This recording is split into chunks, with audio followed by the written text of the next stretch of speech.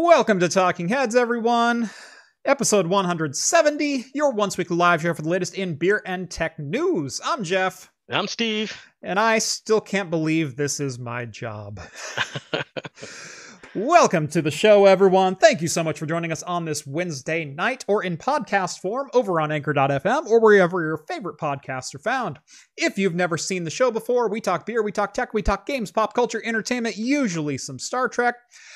This is a family-friendly show in both language and content. However, do be aware we drink alcohol on the show, but most of the time the content stays pretty friendly. We do read all super chats on the air so long as they meet those family-friendly criteria. And if you want to join the super secret chat and the even more super secret after party, it's over on the Discord server. Thinking about getting in there by joining the Patreon or Floatplane. Links are both down in the video description, and you're helping me keep the lights on around here. Basically, it's craft computing after dark. Yes. Yeah, no, the after party is craft computing after dark. Yeah, it's basically what we got. All bets are off. we need to market that. Yes. It worked for Showtime or That's Cinemax. True. It was Cinemax. Yeah. Cinemax. Yeah, Cinemax after dark. Yeah. Watching the static on your TV going. Back in the old days when your parents had scrambled cable and you're just kind of, what is that? I think I see something. Yep. How's it going, Steve? That's pretty good, actually. Yeah, Good. I'm feeling pretty good. Good. It has been a week here already, man. I feel like usually I don't get to Wednesday going like I need a beer, especially since this is my job now. Like I just get to hang out and play with computer parts all day. Like if you told 10-year-old Jeff that would be his job, I wouldn't have believed you. Jeff 10-year-old Jeff would be super stoked. Yeah, no, 10-year-old Jeff would be over the moon if he just got to like look at computer parts all day. I get to tinker with him. Right before the show, like half hour before the show, I went out to my garage and I put 128 gigs of RAM into one of my 1U servers because my RAM kit came in, and I pulled it open, going, "Yeah, that's fun." Like, that's just and me then in my garage. Then the salivation, shorted out, and you're like, right. "Oh, damn it." I also got in a 2667 V2 today. Oh, wow. A 4 gigahertz turbo Ivy Bridge CPU for 2011. So that's going to be fun. Is that going to be a future project, or give some hints of where you're going to go in? That one may or may not show up in a project. That's going to go into my wife's build, and I don't know if I'm going to do a video on that one or not. That one might just end up being a Patreon and Floatplane exclusive. So, but we'll see. But I got this in today. Oh, okay. Well, how much did that cost, or that's free? This was sent in by superfan Hamish. Wow. Hamish. Wow. All the way from Australia. Those 1070s are worth money now. This is not just any 1070. Oh, what is it? This is the 1070 Katana. Oh, even better. This is the single slot GTX 1070. Because you're looking for that single slot. I got one. I can't believe I have one. After all that dinking around. After all that dinking around. Yeah. Someone like, I don't need it anymore. You want a single slot card? Here, have a 1070. There you go. Yeah. Now, I will say I am still very proud of the work I did on that 1650. And it works. Yeah. And it's been running for over 2 weeks. It's sitting over on my desk. I don't have it in a case yet. It's still just sitting on some standoffs on my desk. But it's been up and running, and I've been playing on the GPD Win with that thing and having a blast, playing like Red Dead Redemption on my handheld, streaming from the 1650. Cool. And it runs great. But no, the Katana, holy crap. That's been on like my bucket list of things that I've wanted. Like, I want that graphics card. I have to have that graphics card. And I finally have one. Yeah. Those are hard to get a hold of. Extremely hard to get a hold of. Yeah, no, they were rare when they were released. I know. Like a niche card to a niche market. And yeah. So thank you, Hamish. I sincerely appreciate it. So look forward to a video on this card coming up on the channel here pretty soon. Maybe I'll throw it head to head against my 1650 and see which one I prefer, kind of thing. But yeah, no, it's just been a week. Like I've already shot 2 videos this week. And I got so busy today. My sister's laptop died on her last week, and she lives down in Eugene. So she finally called me with an SOS last night, and I said, this isn't something I can diagnose over the phone. She was saying, like, I can log into Windows sometimes. Like, sometimes Windows will boot and it'll just come up to a black screen.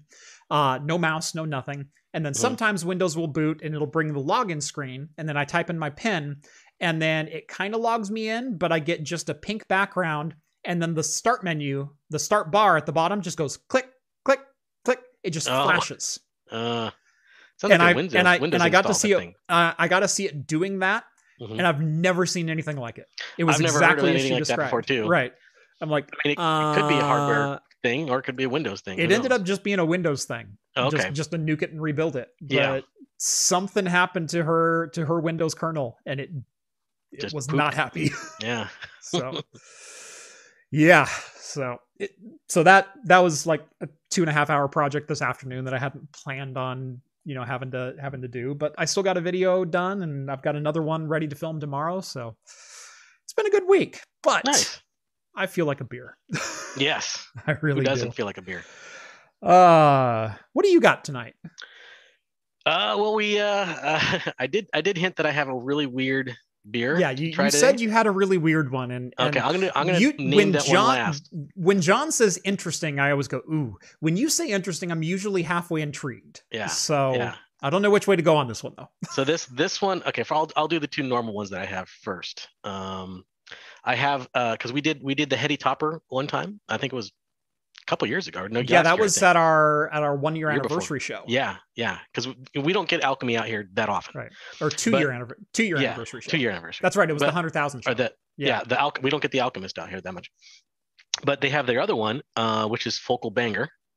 We got that just in today. With several bottle shops got some, and John picked some up and got me one. So I'm gonna drink that one for sure. Yep.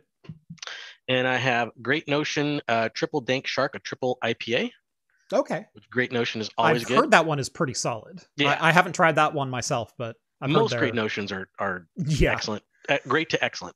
Yeah. Now this is the weird one. This is called the Maine Dish, MAINE. So the state. Yeah, like the state. Yeah.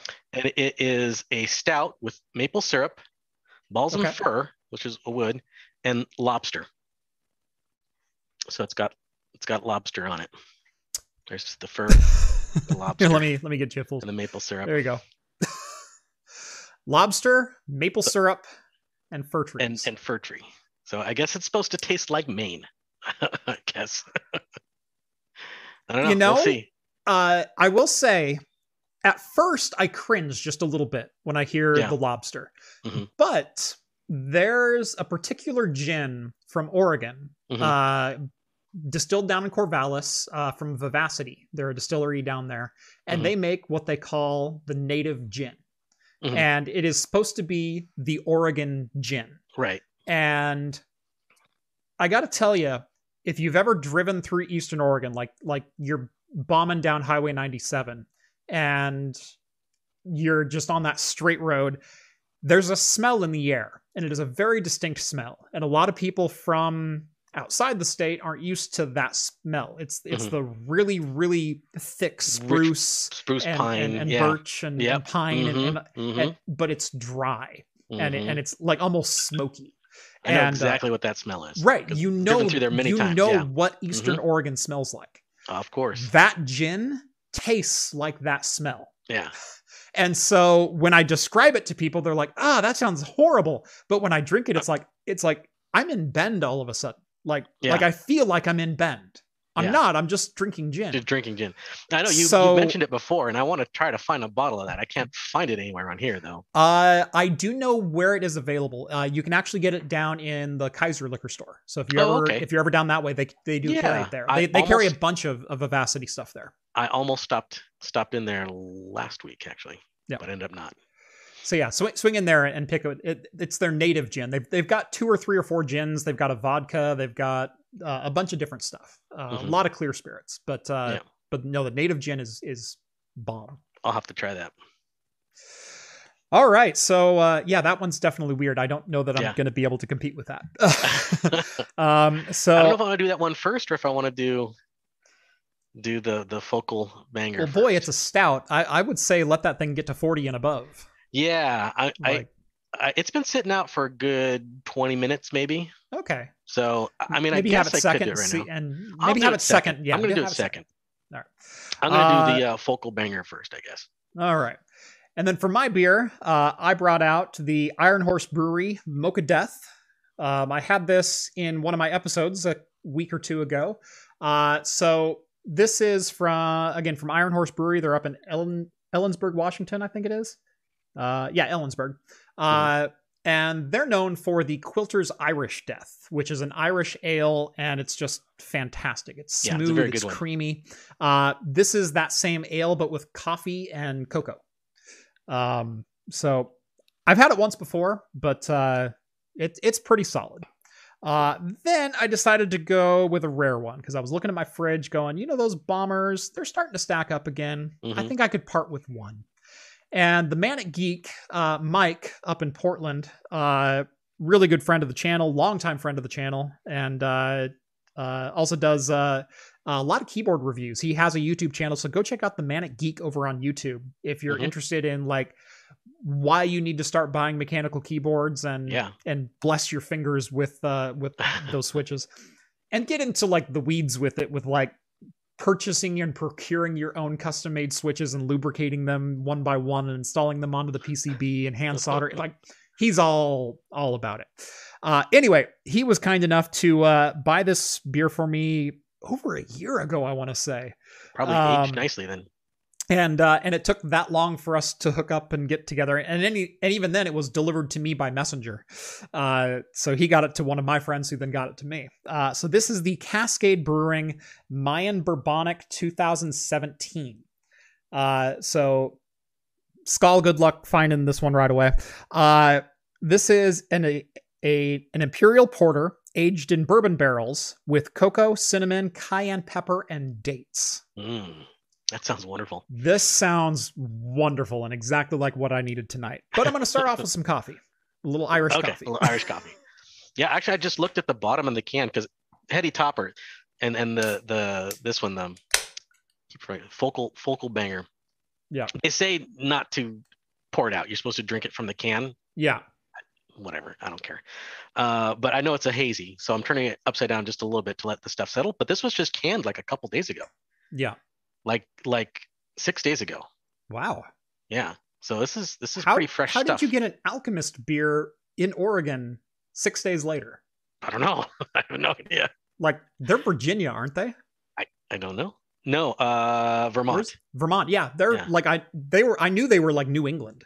Yeah. Yeah, they're East Coast. Yeah. I don't know. Some trucker hopped up on, trucker pills and coffee. All right. Ooh. Man. That smells all right. good. And I did miss some shout outs, so let me see if I can scroll back up and get a couple of those. Novella Hub drinking Havoc Mead, Root of All Evil Ginger Mead, 6.9%. I do like some good mead. I like ginger. I like ginger too. Yeah. Yeah. Skull says Galax. Wait, that's illegal. Right? Let's see. There were a couple more. I know I saw some. Oh, I might have to scroll back. Yeah, I think somebody said they were doing, just finished a Toppling Goliath Hopsback. Ooh. I've not had that one from Toppling. I haven't had it either. Let's see. I know I saw a couple more, but I'm... Barks Root Beer somebody drinking. Nice. Fretboard Brewing Fruit Loop IPA. There's John Jay. John Jay's drinking a Lord Hobo Oaked Meat and Potatoes Dinner Stout. Sounds like up there with my lobster stout. Yeah. Oaked meat and potatoes. Finishing a Diet Pepsi. That's Budney. Yeah. Yeah. And then Michael, Fretboard Brewing Fruit Loop IPA. Mm-hmm. I think somebody else made a Fruit Loop IPA. That's at least the second or third one that I've heard of. Yeah, so. I think there's a bunch of them out there. Lucas has got a Founder's Breakfast Stout. Oh, Founder's is great. Yep. And Skull's drinking an Iowa Brewers Guild Unify Hazy IPA. Iowa Brewers Guild. Bittersweet Nitro from Left Hand Brewing. Left Hand's great too. Left hand's awesome. Yeah. Yep. I've not had the bitter hand. Their just their standard left hand nitro is fantastic though. I've also had the white. They have a white nitro. Yeah, they do. That one's pretty good. And just their standard shake is excellent. Daniel's drinking a Chivas Regal 15 year. Oh, hitting the hard stuff already. Yeah. And Fancy is drinking water. Water, there we go. Good, because I know how old you are. All right. Well, I know we're already like almost 20 minutes into the show, but I do have a couple of quick packages to open up. Let's do it then. So yeah, this thing's really foaming over, so take your time. Okay. So first off, this one comes in from, who was this? James over in Michigan. Now, I know you're on the Discord, and it's hard. It's so hard for me to keep whose real name is whose fake name apart sometimes, but I did know this one was coming in, and by the way, thank you for sending it in a whale pod. If you've not seen whale pods, they are an amazing way to ship beer because your bottles don't rattle around because there are layers of foam specifically designed to ship a 6-pack of bottles. And so there's a whole bunch of different layers going down like that, and then your beer sits nice and friendly, separated from each other. But he sent me over a 6-pack of Hop Slam. So awesome. Heck yes. I'm keeping 2 of these for me. 2 of these are going to go to you, Steve, and 2 of them are going to go to Rhett. Oh, nice. So, I guess does John get one, or am I keeping both? John does not get any Hop Slam. Awesome. Even better. That's because I'm sharing something different with John. I'm sorry. Oh. Is it your love? That's well, yes, actually, kind of. That's what the next box is for. Okay. All right. And again, I know kind of what was coming, but I don't know specifically what was coming. And so I opened the package and went, "Oh, it's a mail beer, it's a beer mailer." And so I closed it. So I haven't inspected the individual bottles yet. So. Okay. But this is from OG Root, again over on the Discord. How's it going, OG? He sent me a 6-pack of bottles that are slightly different. Okay.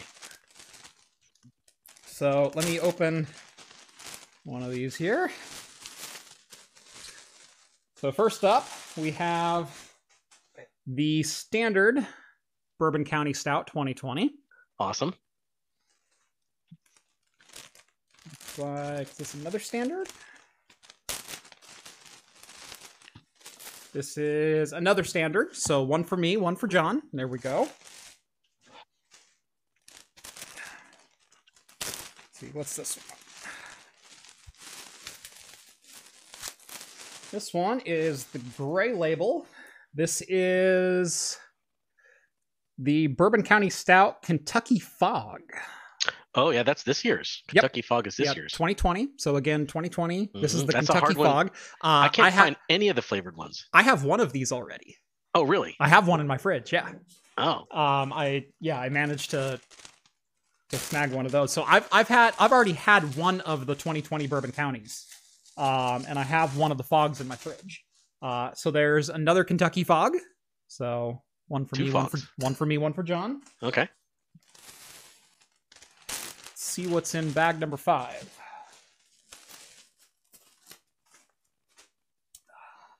Oh, my friend. Oh. This is the Bourbon County Stout Brand Special number 4. This Brand one, Special number 4. What's in that one? Notes of mocha, roasted nuts, sweet maple, and a touch of blueberry. Ooh, that does sound wonderful. So it's an oatmeal stout aged in bourbon barrels with coffee and maple syrup. like this is the Bourbon County breakfast stout. Yeah, that's gonna be good. Yeah. Did you just get one of those, or did you get more? I got 2 of those. Well, John, if you're gonna give one to John, I'll trade John for a Hop Slam. Yeah. Straight trade. It'd be fun. Yeah. So yeah, I am going to give John one of each of these. That was our agreement. So John gets one of each of these. I hate to say, but I feel for you. And you know what? I will save. You know what? I can trade you for one of the fogs. If you can find me something unique, I'll give you one of the fogs. I could get you another lobster beer. Let me redefine unique really quick.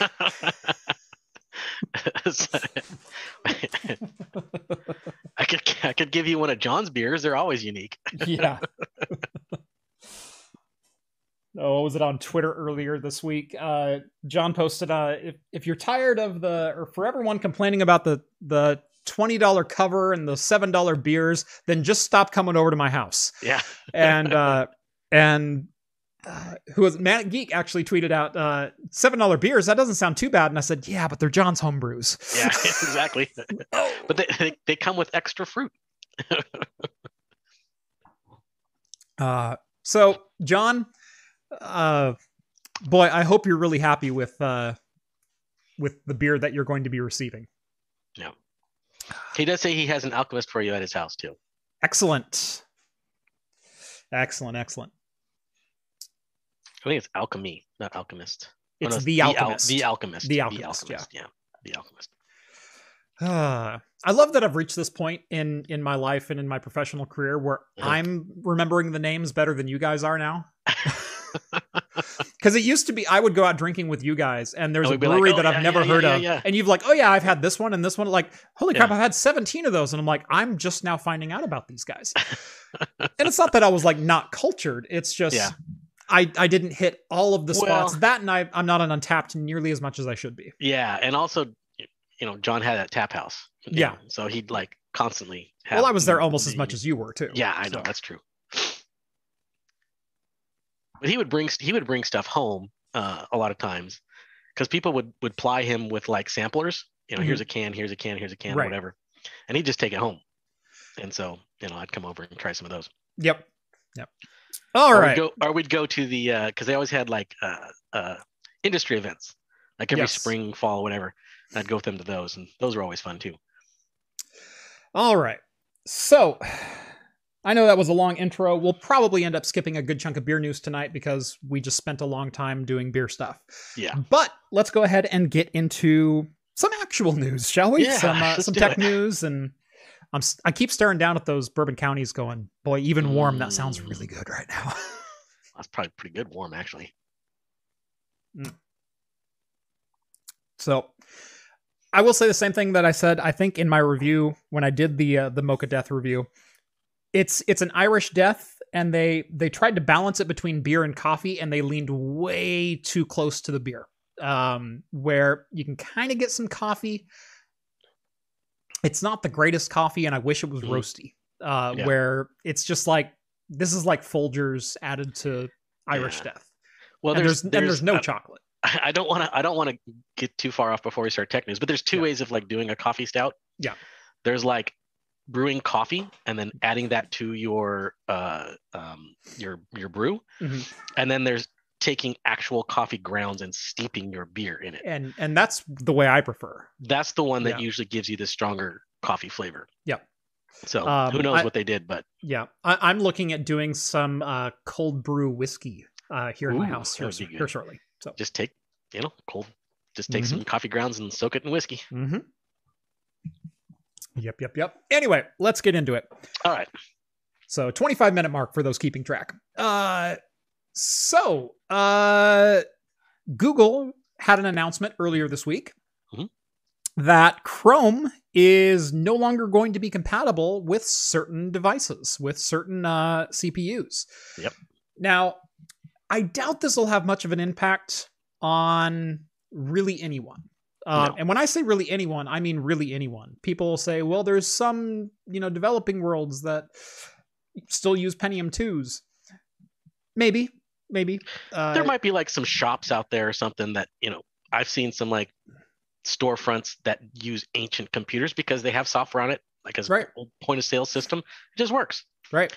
But they're not using browsers, Yeah, no, exactly. When I sold cameras in college for a fairly large chain, not the national chains, but a fairly large family-owned chain here in Oregon, when I sold cameras, we used an ancient point-of-sale system, and that was 20 years ago. Mm-hmm.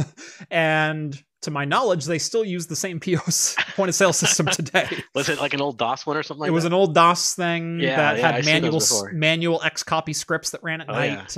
Yeah. Yeah. Nothing was ever in sync because it was always 2 days behind, and it was great. Anyway, so that is to say that Chrome will no longer work on certain old processors. However, they're pretty much all 15-year-old plus processors. Yeah. Thanks to the SSE3 instruction set. Mm-hmm. Now, for those who don't know what that is, instruction sets are things that CPUs are based on. They are just like GPUs are based on different workflows. You have CUDA, which is a specific workflow. You have Tensor, which is a specific AI workflow. You have OpenGL, which is a certain standard that graphics cards, it's a certain language that they speak. And so a program will send a graphics card OpenGL commands, and the graphics card knows how to interpret those. The same kind of thing works with CPUs, but in a less parallelized and more single-threaded fashion.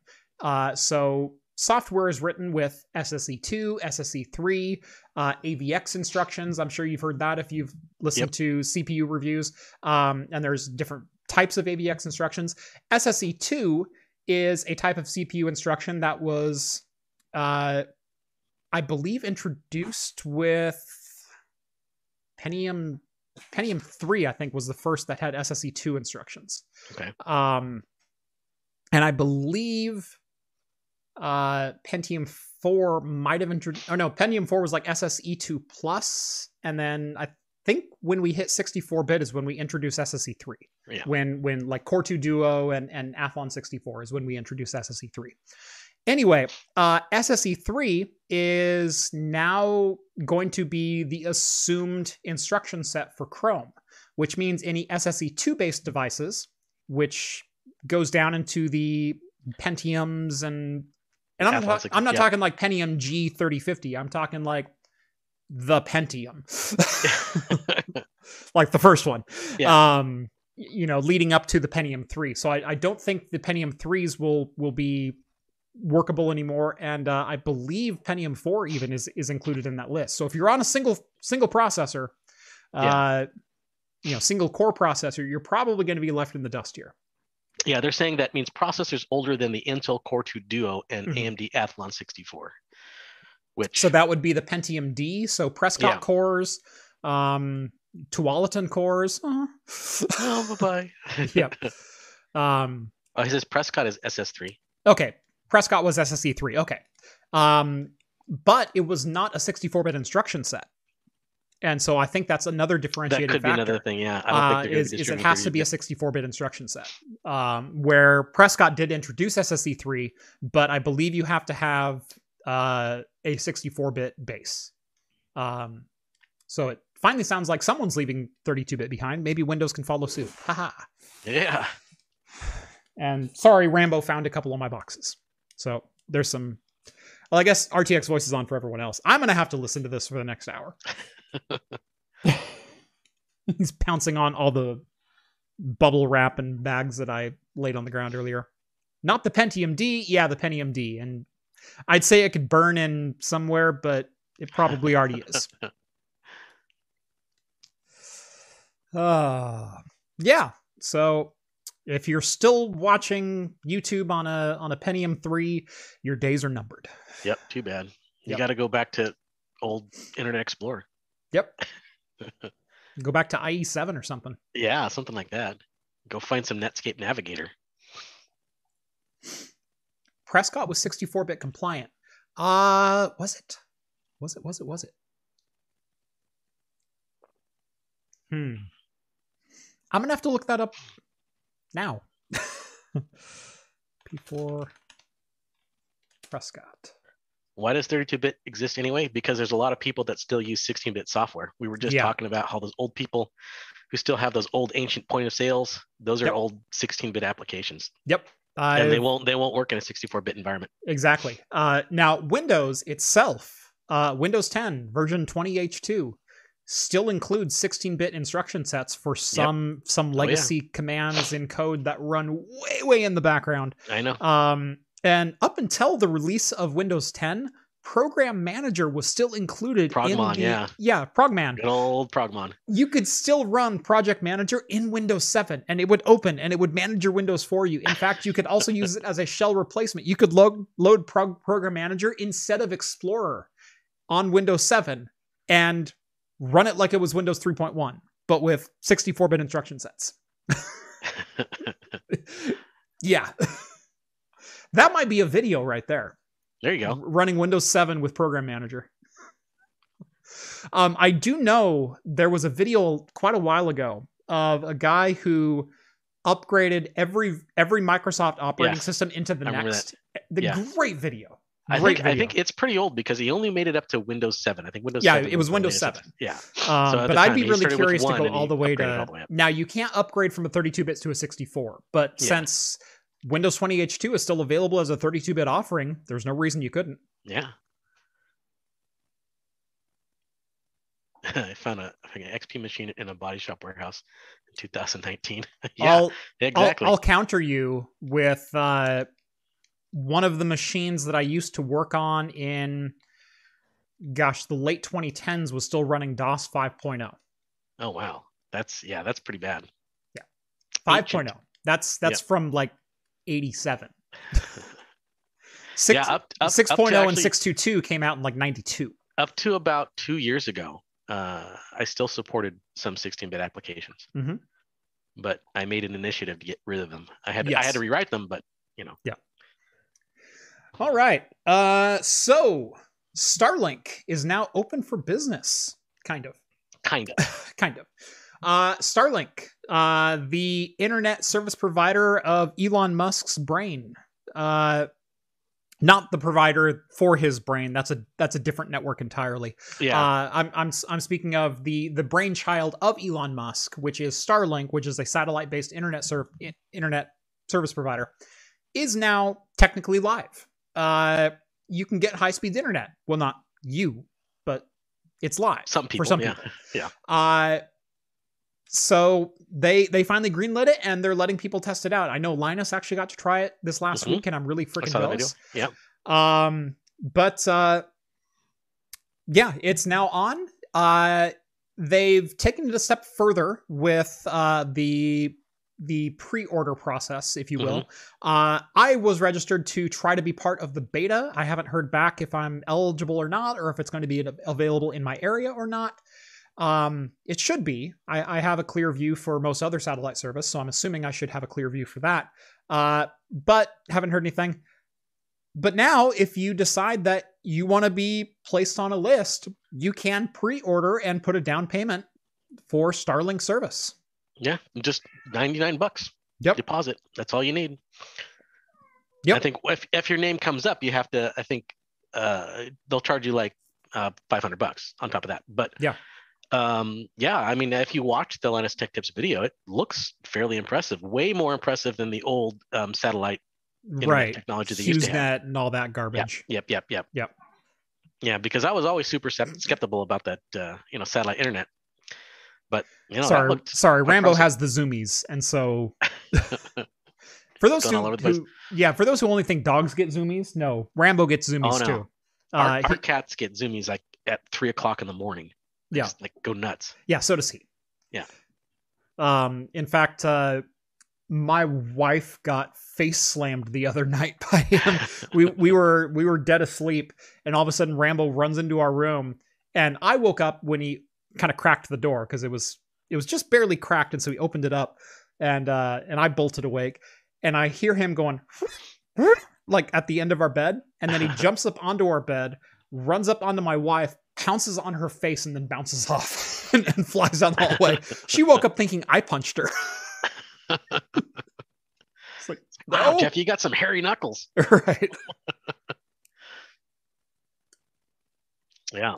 So, yeah, $99 gets you a pre-order for Starlink, and as soon as your name is called on the list, as long as you live in an eligible service area, you can connect to pretty decent internet service connection and cut the cord, so to speak.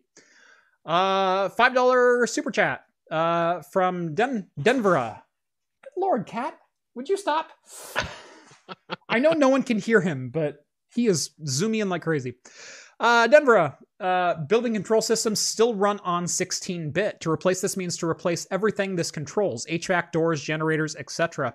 I will kind of counter with some microcontrollers that do the interaction with the relay boards and everything else that turns systems on and off. That is 16-bit code a la an Arduino. And there's no reason in the world you couldn't have a command control system that was based in a 64 or 32-bit code base that sent out codes to microcontrollers. That thing happens all the time. Yep. The point is that today, Windows should not have 16-bit code running, but it does. Mm-hmm. Yep. So yeah, I get exactly what you're saying, and diving into HVAC and access control and all that kind of stuff. Trust me, I used to live in that world. I used to be a part of that world, and I'm so glad I am not anymore.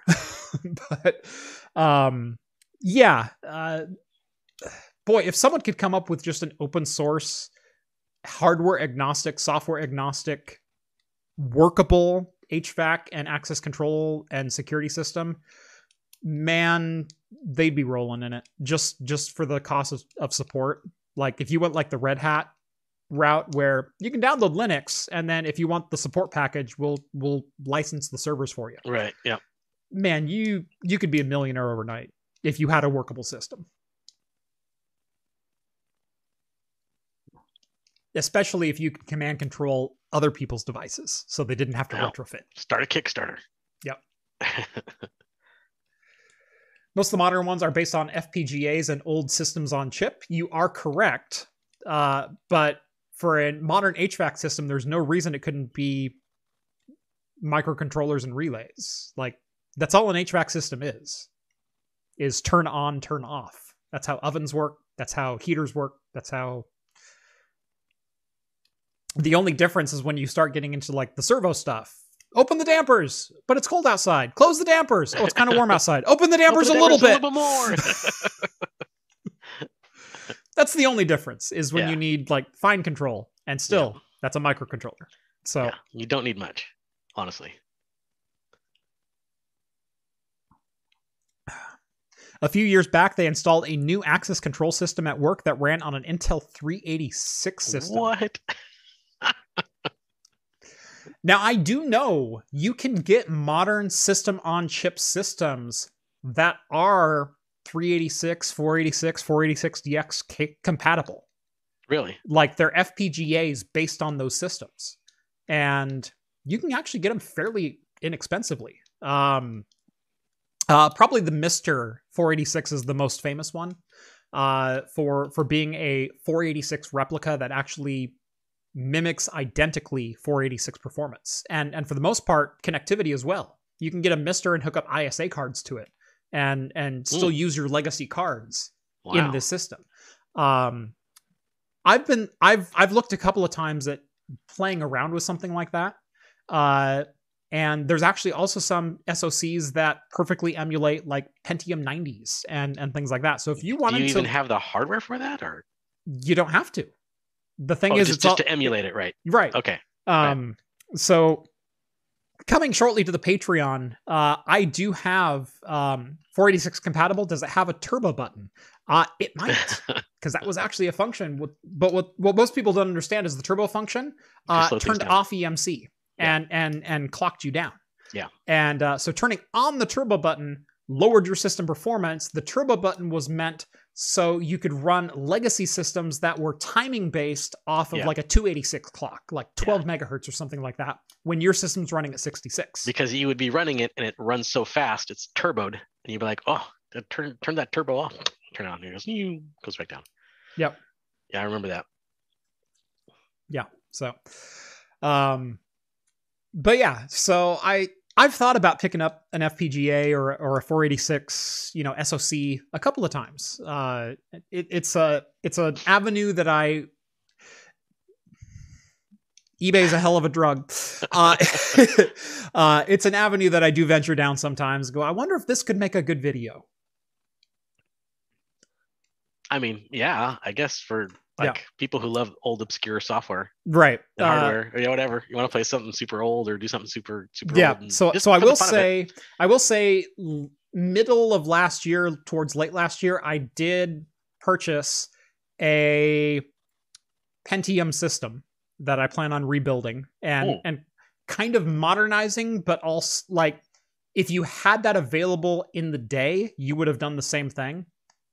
So giving it some modern conveniences, but still keeping OG parts. Like trying to keep the theme of it original, but modern networking and a couple other like conveniences. Like I need to add files to this, and it'd be nice to have faster storage, and it'd be nice to have this and that. I'm not going to like fire up an old 40-pin SCSI drive or some crap like that. But I do want to keep that OG Pentium processor in it. Which, by the way, I do have a Pentium 1 266 with MMX. I think I have the fastest Pentium ever made. Yeah. I think I have an old Pentium Pro processor sitting around too. Oh, nice. You have a board for it? No, it's just a chip. I would love to get my hands here. I go shilling again, like hoping someone in the audience is listening. I would love to get my hands on an old dual Pentium Pro board. Oh, like I always wanted to play with one. Yeah, man, I've almost bought one so many times. Quote of the year: eBay is a hell of a drug. You have no idea. There are things that I've bought for the channel that you guys have never seen because I still don't know how to put them into a video, but Jeff wants to bring beige computers back. Oh yeah. I do have a certain, so there's another video that's coming up hopefully later this week. I can't show you right now because it's still attached, but I'm building my dream PC from 2012. Oh. And I'm going to test 2012 era games and decide if it tell you if it was a good idea or not. Well, 2012, you're going to go, because that's still SLI they had back then. Are you going to do SLI? Mm-hmm. Okay. Oh, I'm doing SLI. Okay. I was going to say, but not too many. Oh, you're going to do, okay. Not just 2. 4. Okay. Yep. 4 what still? 88. I don't know. What are you going to do? No. Yep. You'll have to tune in. Okay. All right. All right. Starlink is up. I don't know how we got into vintage hardware, but there it is. I don't know how it is. You found this next one. This one I was not aware of. I hadn't seen this before, but I'm really intrigued. Yep. I'm always intrigued by new display technology. And new display technology that doesn't, on the surface, feel like a joke. This doesn't feel like some hokey Kickstarter. I mean, the video is kind of hokey and Kickstarter-y. But overall, the tech looks pretty promising. Yeah. For what it's able to do. So they are Looking Glass. So this is the Looking Glass Portrait. They are framing this as the world's first consumer holographic display.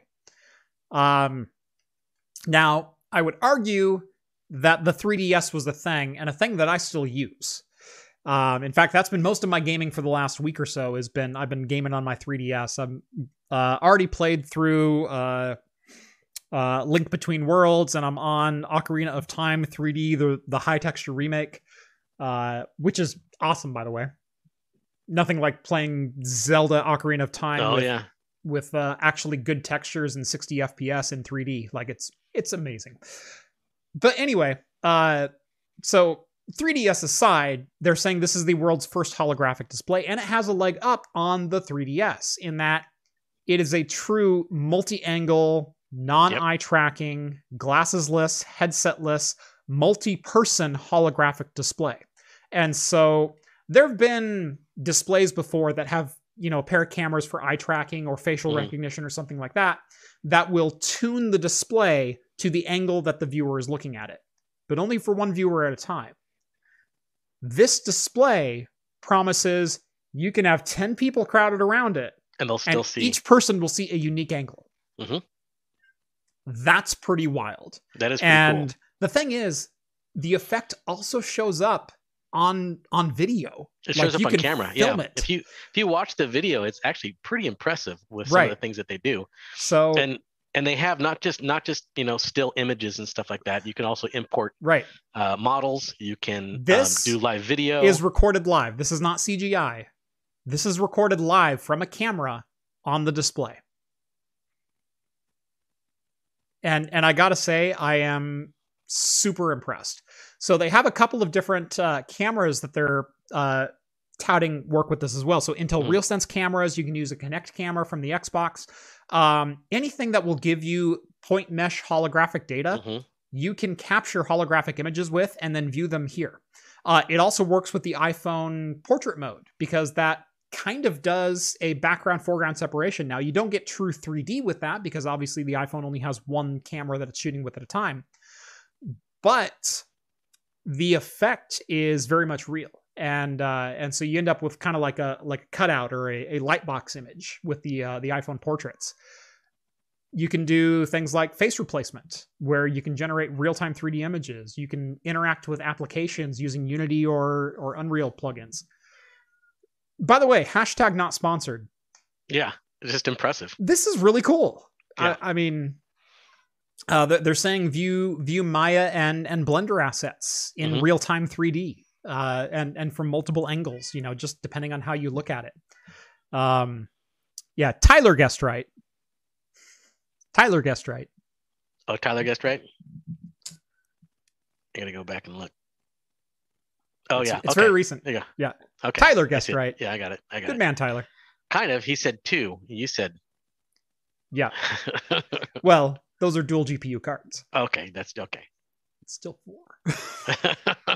By the way, it's also in a micro ATX case. Ooh, okay.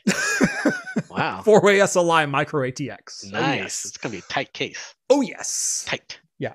By the way, this is also the system that I built myself in 2012, but now I'm I sold this to a really good friend of mine, and I recently bought it back, and then I improved it. Uh-huh. And by the way, it still had the graphics card that I used back in the day. Oh, the XFX, yeah. Which is the XFX 6870. But I always wanted more. I always wanted more than that could give me. Like, it was a really good card. I loved the 6870. But man, 4 GTX 690s or two 690s with 4 interesting to see what Kepler it does. K102 cores. Yeah. Or GK104. Yep. Yeah. Yes. It's a ballin' little system. So stay tuned.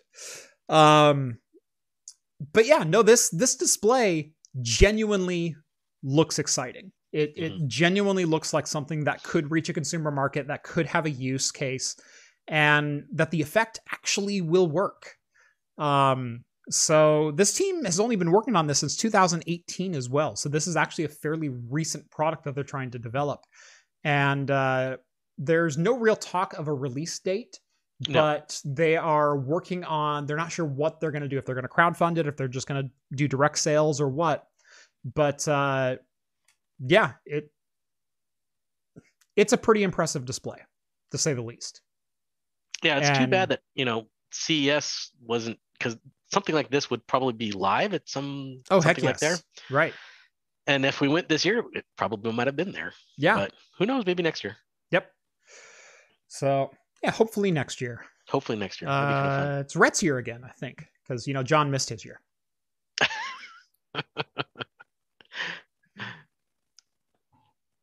I'm such a jerk. How you working on yours? Oh, I'm almost there. At first I didn't really like this that much. Uh-huh. But now that I'm working on it, it's not that bad. So this is the Alchemist. Which one was this again? This is the Focal Banger. Focal Banger. That's right. And just like Heady Topper, I wasn't super impressed with it, and I'm not super impressed with this either. But I understand because this is an early hazy IPA. Not too many. This is the first, the grandfather of all hazy IPAs. Yes. So I get that it's not like, this super citrusy, type of IPA. But now that I'm getting like towards the end, that's like, you know what? This is a solid IPA. It's not like as impressive as like say Great Notion or anything like that. Right. But it's not bad. I will say it's kind of the opposite. So spoiler alert for tomorrow's video. I have a video uploaded already. It's going live first thing tomorrow morning. But the beer in it that I had was a hazy IPA. It was the Ex Novo Strat Your Stuff, which... Oh, yeah, I've seen that one, yeah. Yeah, which, by the way, again, one of the many beers I've bought only for the can art and the name. But hold on, I gotta let the cat out. 1 sec. That cat, yeah, I can make sure all my cat's gone before I start the thing. I still rock a GTX 690. All right, my Windows 7 build. It's time for Tyler to upgrade. Yeah. Anyway, so I took a drink and I'm like, ooh, that's good. That's It's not citrusy in like an orange sense, but it's very citrusy, very tropical. It's actually creamy in texture, like it's very smooth and whatnot. And I went, it's a little bit burny on the back end, and I kind of worry about that. And then I think I was 3 ounces in, and I went, and it was just like, yep, it's a hazy. Yeah, it's like any other hazy I've ever had. Yeah, I liked the first 2 ounces, and from there on, it's the same exact hazy I've ever drank. It's when they have that big acid burn. That it just eats away at your taste buds, and everything after that just start tasting the same. And the thing is, it was such a wonderful flavor. Like it was so good for 3 ounces, but it was a pint. It was 16 ounces. So 13 of those ounces I didn't enjoy. That's why I've been like taking my hazies. Every time I have a hazy, I'll just split it with somebody. Yeah. Usually my wife or John or somebody else. I'll save it until somebody I can share it with. Because if I drink the whole thing, it's just going to be going towards the end. Some of them not like that. Some of them have surprised me. Some of them have surprised me. But if I see hazy on the side, I always kind of hesitate, especially if it's a 4-pack. I go, do I really want to like buy a 4-pack and then not be happy after 2 ounces of a beer? I don't have anyone to share them with because my wife has celiac disease. She can't have any. She can't have any beer, wheat, barley, or rye products, which kind of sounds weird in my household, right? Well, no, it's just more for you. That's what it is. Right, exactly.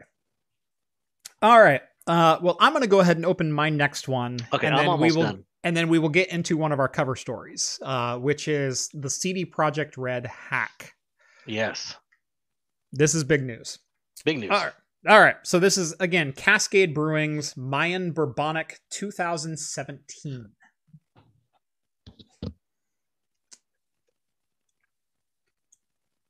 There we go.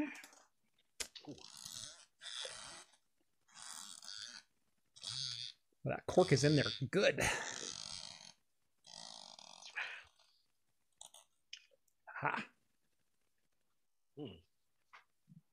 Ooh. You'd like this one. Ooh. Oh, I had my mic down because I'm trying to finish this thing off. Oh, dang it. I started pouring into the wrong glass. Oh, well. Oh, man.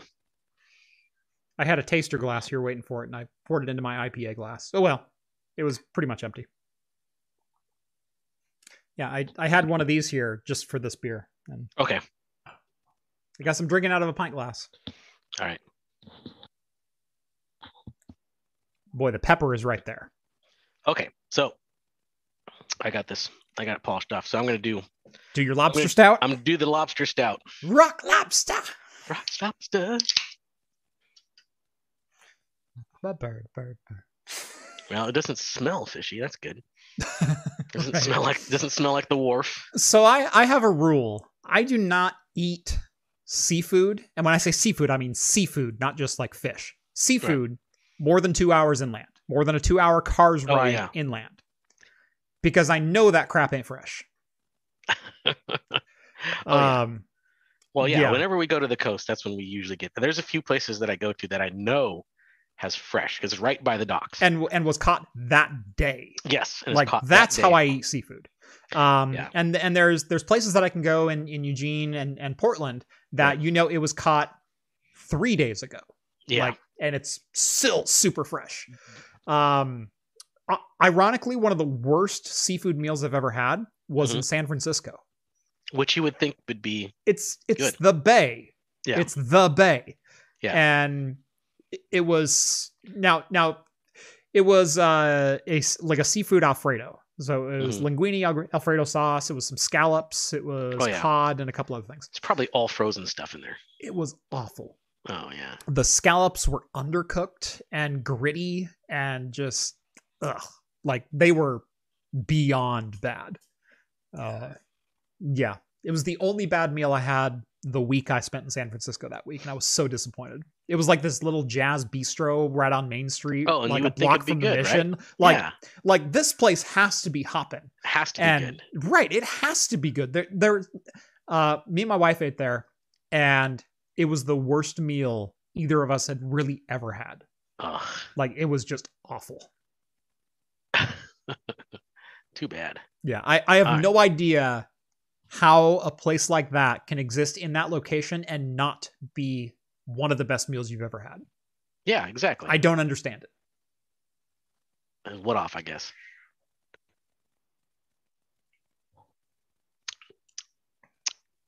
Okay. First impression, not bad. It's stouty. It's got that mapleness to it. A little bit of saltiness in the back end, which is probably the lobster, or the not too pronounced, but not very woody or oaky or anything like that from the fur. It just kind of tastes like a sweet stout with a little bit of maple to it. Yeah. So that's not too bad. I ain't hating it. Well, that's good to hear. Yeah. It's not horrible. No, it's not horrible. So this one's interesting. This one's very interesting. A lot of pepper right on the nose. Like that cayenne just kind of it's peppy. It's very peppy. What was it called again? This is the Mayan Bourbonic from the Bourbonic Bourbonic. Plague series. Yes, the Bourbonic Plague. So it's a bourbon barrel aged porter with cocoa, cinnamon, cayenne pepper, and dates. Okay. But it's also a sour porter. And so the sourness really isn't bad. It's not super tart. It's not. It's definitely not awful. I'm not getting really any of those flavors. Now, Cascade is typically the sour. They do like a lot of the sour. Right, stuff. they do a lot of sour stuff. Right. Yeah. Now, what year is that? 2017. 2017. Yeah. But I'm not getting bourbon. I'm not even getting porter. I'm getting like a moderate sour ale. I'm not getting chocolate. I'm not getting cinnamon. I get cayenne pepper on the nose. I'm not getting dates. I'm not getting any nuttiness or earthiness or anything like that would come from that. I'm not getting oak. I'm not getting... Like, no. It's a sour ale. It gets a 4.17 on Untappd, the 2017. I think that might just be from expectations. Could be. It could be. I mean, you eat with your eyes first. Yeah. And you read the label and you go, dang, that sounds good. And so so at some points you'll convince yourself that's going to be good. I've kind of learned to ignore my eyes when I'm tasting beer. Now, I still eat with my eyes first when it comes to food, but I've learned to just drink and just try and react naturally. Yes, exactly. I mean, there's been plenty of beers where I had something listed on the label saying this is the ingredient, and I tried it and I tasted none of it. Yep. Like I taste no lobster in this. I mean, I taste some slight saltiness to it, which is probably just briny, whatever. Right. A little bit of brine. Right. A little bit of brine is probably what it is. And that's kind of what I was expecting. I didn't think this thing was going to taste like lobster. I mean, there's oyster stouts out there, which is pretty common actually. But... if this tasted like it smelled, it'd be wonderful. Like there's Maybe like a real deep whiff in the bottle. Like maybe you I'm gotta inhale while you drink. like I'm here. Yeah, and all of a sudden, yeah, someone Spaceballs mean this. Perrier. I am that far deep into the bottle, and I smell chocolate, and I smell pepper, and I smell cinnamon. Like I can get all those out of the aroma from the bottle. I only get pepper on the nose out of the glass, and I only get sour ale, like mild sour ale, out of the flavor. Like it's just diminishing returns the further it gets to your mouth. Yeah. Yeah, because I mean, for the most part, Cascade and their standard sours are excellent. They're my favorites. Right. No, they're really, really good. I had really high expectations for this one too. Yeah. Oh, of course. Like a lot of people love the Guard. I mean, I like the Guard a lot too, but I still think Cascade's better personally. That's just my opinion. Michael says, is it still cold? Some flavors come through when it's a bit warmer. This is it's not room temp yet, but it's definitely not cold. It's probably 45, if not a little warmer. Yeah. Like it's right where you should probably serve it. In fact, this says serve at 40. So I'm probably right in that ballpark. Yeah.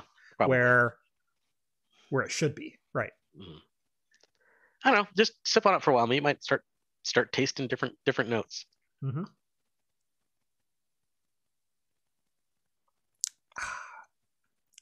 A lot of pepper.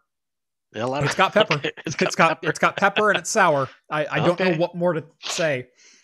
And it's not like a rhubarb sour. It's not like a blueberry sour. It's not like it's just an interesting sour. It's not bad. It's not bad by any means. It's definitely not a 4.1. But it's not what because you might have hyped it up in your head too.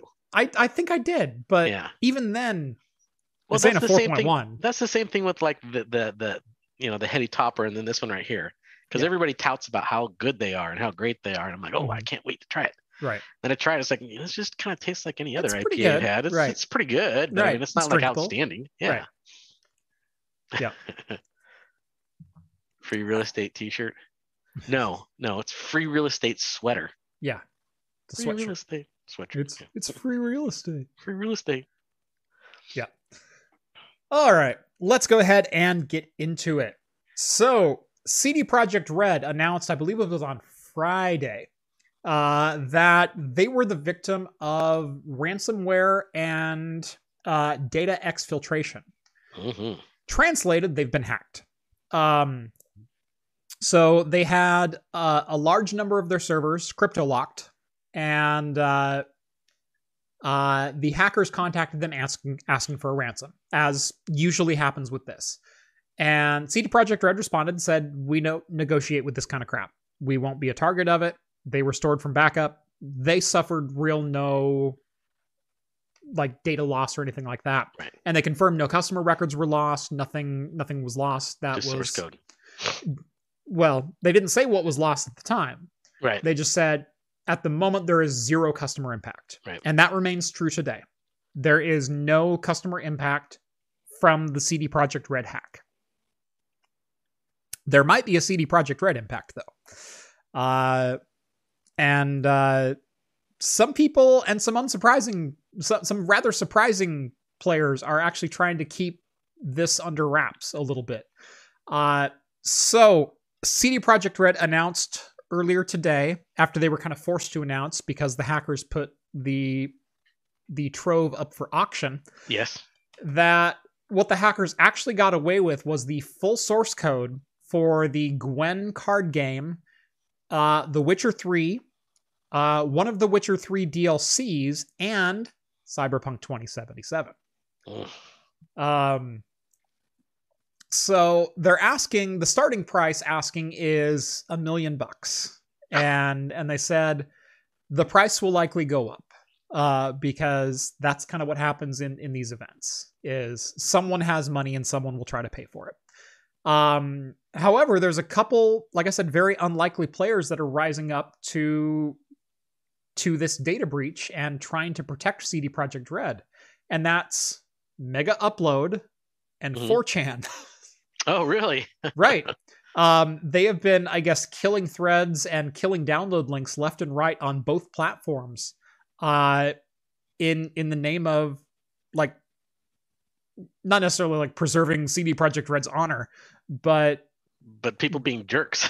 people Like, being yeah, jerks. Yeah, I know. Like ransoming people's own hard Right. work and stuff like that. Yeah, GG that's 4chan? Who Yeah, would have come saw on. that coming in 2021?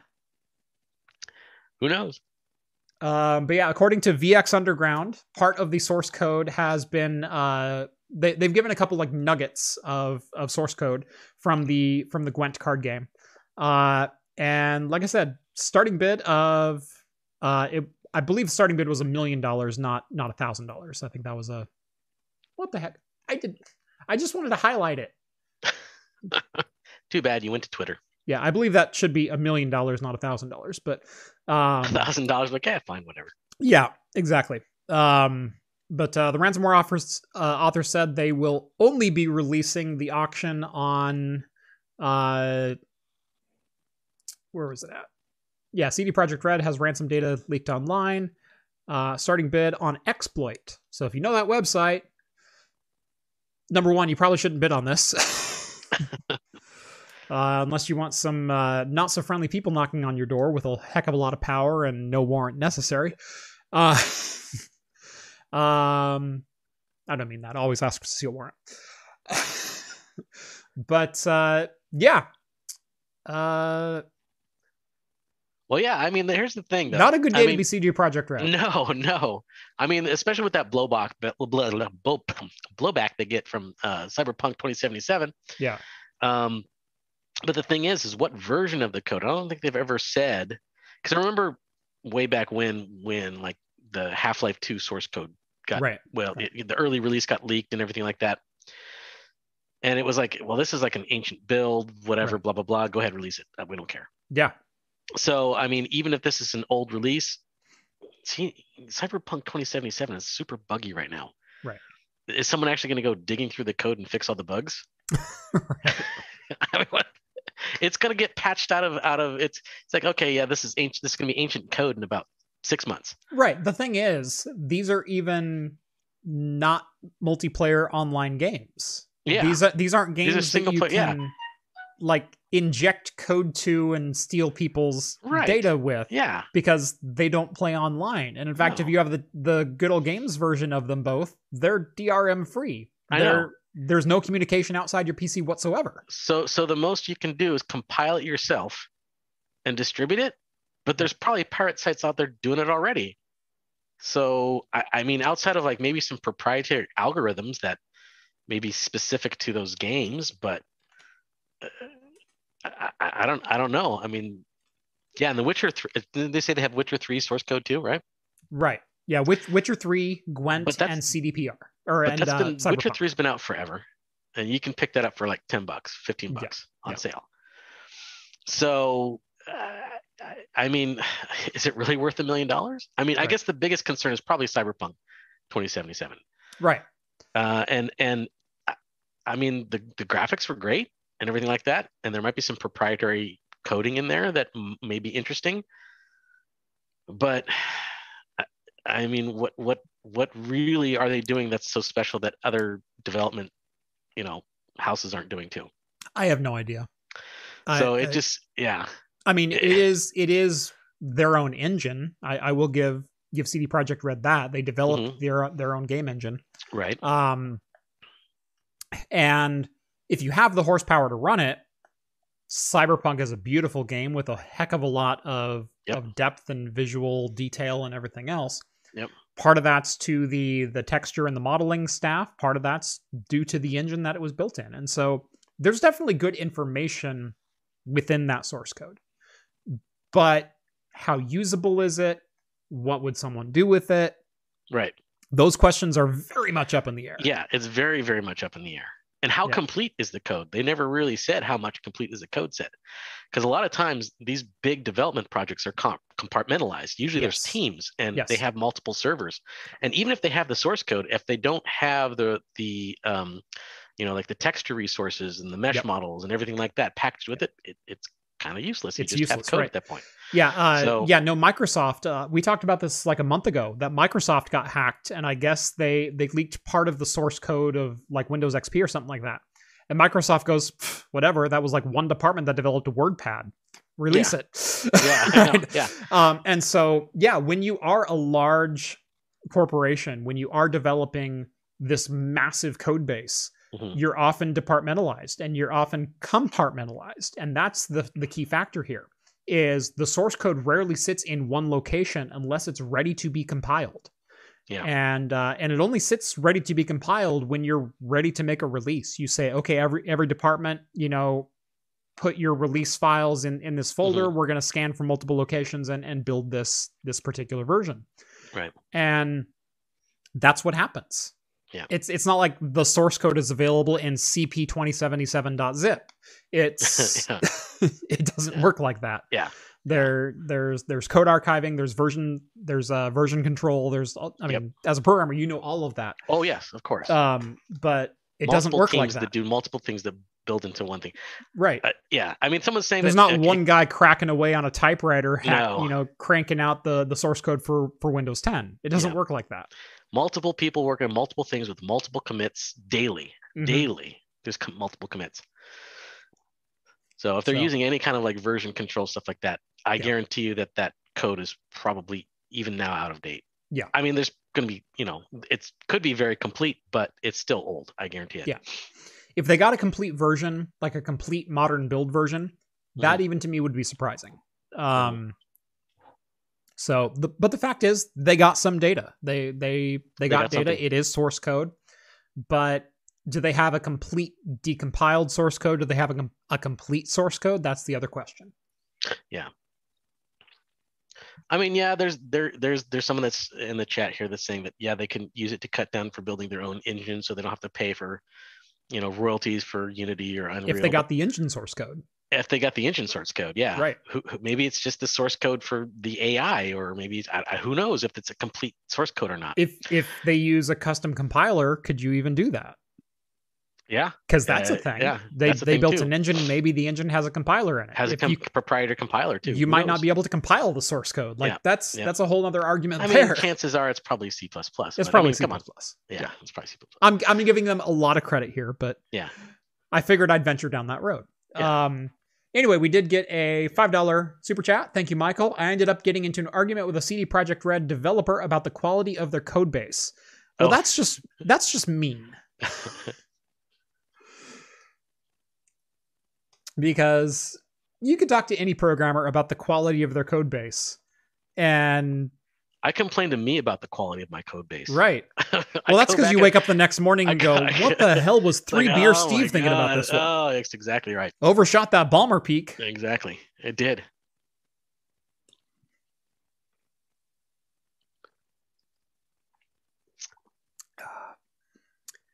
Yeah. Andrew says, I did validation for Intel graphics control interfaces. We had different devs for different features. We would compile server different subsets every night. Exactly. And so you have a current release directory that you drop your current source into. Yep. And you make those commits via, and it's not even like someone drags and drops. It's, I'm committing this to the current source repository with version control in place and everything else. Mm-hmm. And whenever whoever's job it is to compile it, they grab all the current version sources and they put them all together. But they're not in one location. There's not a, the Intel graphics stack isn't sitting in one single folder that says, current version - real this time - 2.0 - I'm serious - for effing's sake. Like, it doesn't use my file structure. Yeah. I'm sure you've done that with projects where you go to compile and you go, oh crap, I need to change it. Oh crap, I need to change it. Oh crap, I need to, but you're saving the source to the same directory, or saving, for me, it's like a video project to the same directory or something like that. Yep. And you go, okay, revision 2, revision 3, revision 3.1, Yeah. revision.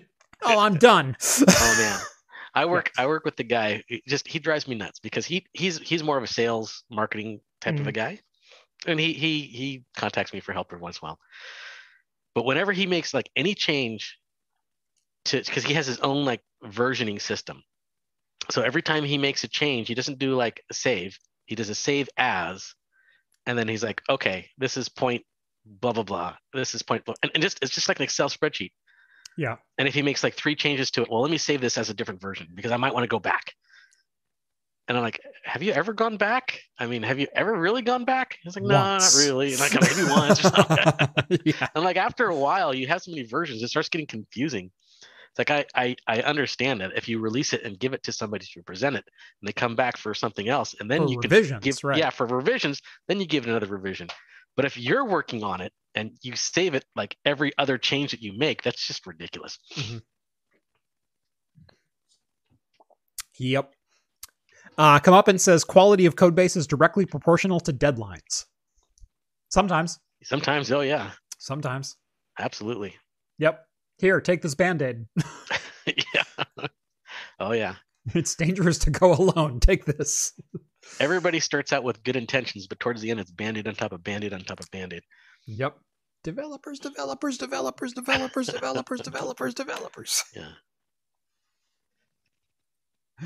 Developers. Yes, exactly. Steve's been on stage 6 seconds. He's already sweating. Okay. So yeah, I don't recommend you go and bid on the CD Projekt Red leak, right? Because bad things will probably happen to that. Yeah. As long as you're in an extradition country with either of those. Yeah. Yeah. I'm gonna say like it may somewhere China or Russia. Someone might get a hold of it. I'm sure it's going to be one of those. It's probably where it's from. That's probably who hacked it. Yep. I'm guessing. So you maybe expect some knockoff games with hacked up. The mods are going to get a lot CD better. Projekt Red engine. Yeah, maybe. That who knows? But yeah, I don't know if they're. I don't think CD Projekt Red's really. I'm sure they're upset security wise. Mm-hmm. And they're probably pissed off that somehow somebody got into their systems. Right. But I'm sure they're not super concerned about it really hitting their bottom line, to be honest. Andrew with Fighting Words, $5. You say multiple versions is ridiculous. How many times do you save in Skyrim? And I'm assuming you mean in case you need to go back. You son of a... It's not how many times I had to go back. I need those saves. How many? It's like, you know what? I want to be a magic user. And then like about an hour and I'm a stealth assassin again. It's a stealth archer. User. Stealth archer, yeah. Like, dang it. It's just so versatile. I'm gonna be a magic user. Every single time. Stealth archer. Yep. Yeah, no, I fell into that same trap. I played Skyrim for 190 hours, 200 hours, something like that. I beat stealth archer almost every time. I beat it with the stealth archer, and then every single time I started doing the magic user, and I'm like, no, stealth archer is just easier. Yeah. You know, the magic's just not quite doing it. I don't have the range that I wanted. I mean, apparently, I've heard some people who get to the end game and being a magic user is pretty fun because it's versatile and you're pretty powerful. Yeah.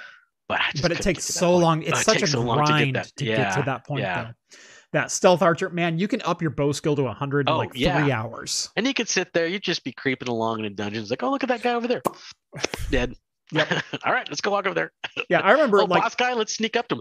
Like I remember like I'm 90 minutes into the game and I'm already at like level 25 for bow or something like that. And I'm putting all my experience in there. And the magic happens when you get 2x for stealth shots, 2.5x for stealth shots. Exactly. Just for like the couple of perks. And like by level 30, I think you're almost 3x. And now I remember doing raids like an hour and a half or 2 hours into the game where I'm just sitting like 100 yards outside the walls picking guys off the top of them. Yeah, I know. You just sit there. Yeah, I know. That's what it is. It's like, and this is like with a hunting bow and iron arrows. Like I'm not even trying yet. Yeah. See me again when I've got ebony. Yeah, the ebony bow, the ebony arrow. Mm-hmm. Yep. Perfect build. Any slim profile setups? Yeah, actually, I just got a GTX 1070 Katana. So yeah, you missed that at the beginning. Or my Xbox One S case mod that's coming up. Yeah, that also is going to be very small form factor. Probably the smallest form factor I've ever built in that Xbox. It's been challenging. But it's going to fit. We were talking about Skyrim, and he says perfect build slim, and I thought, well, Khajiits are pretty slim. Right. Yeah, I don't know. No, I'm usually a dark elf. Oh, okay. They're pretty slim too. Yeah. They're tall and gangly. I relate. Very much relate. All right.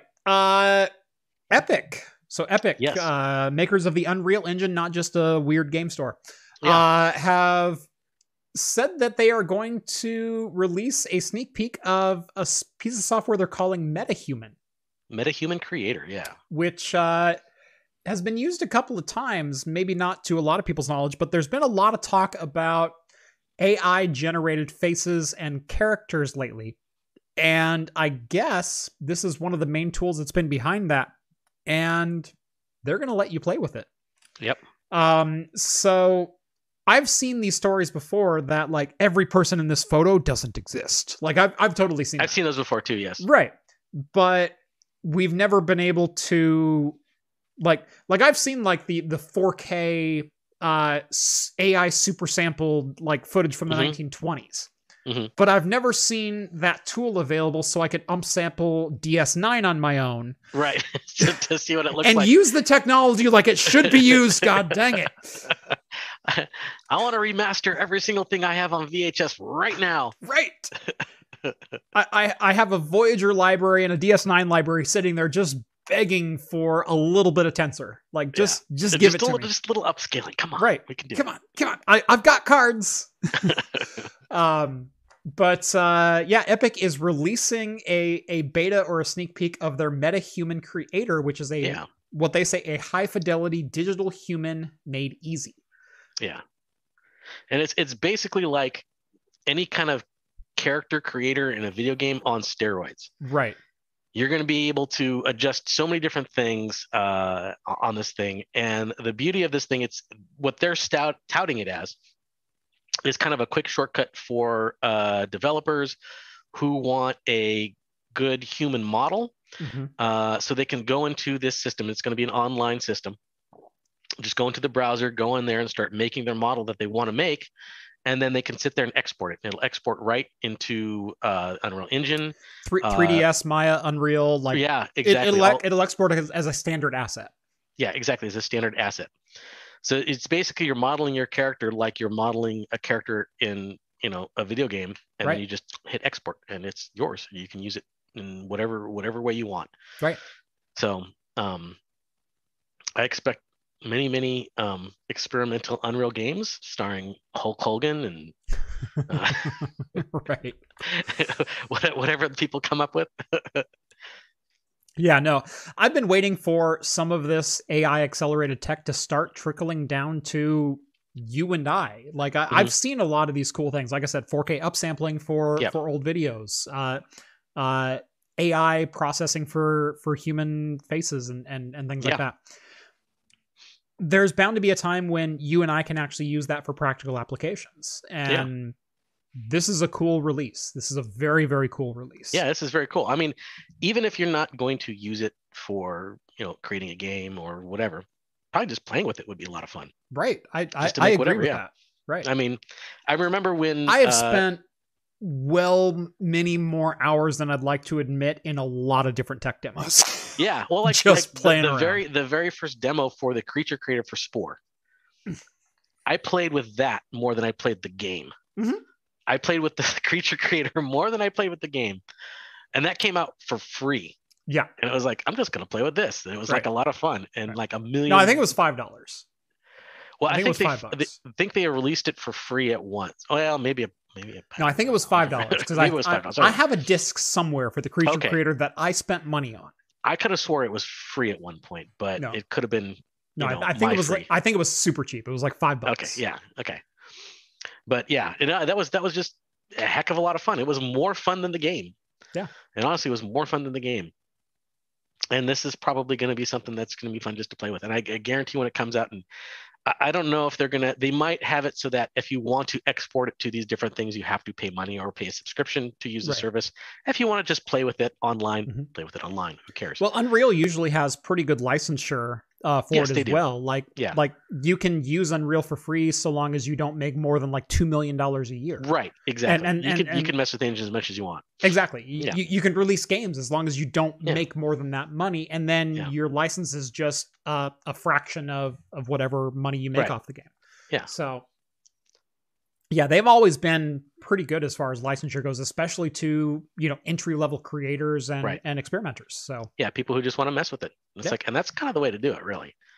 yeah, I fully agree. I wish more software did that. I know. I mean, like, Although I'm really glad Adobe doesn't grow with your scale, because I'm still only paying $50 a month for the entire Adobe suite. So yeah. Hey, I've that's made not too way bad. more money on Adobe than I've spent. Yeah, So, yeah. But then, of course, I mean, for somebody who just wants to mess around with Adobe, that's kind of a steep right. kind it's, of way it's $50 a month. for just messing Well, it's way around better with it. than the $300 per piece of software you used to have to Right. pay. Yes, exactly. $20 super chat. Mr.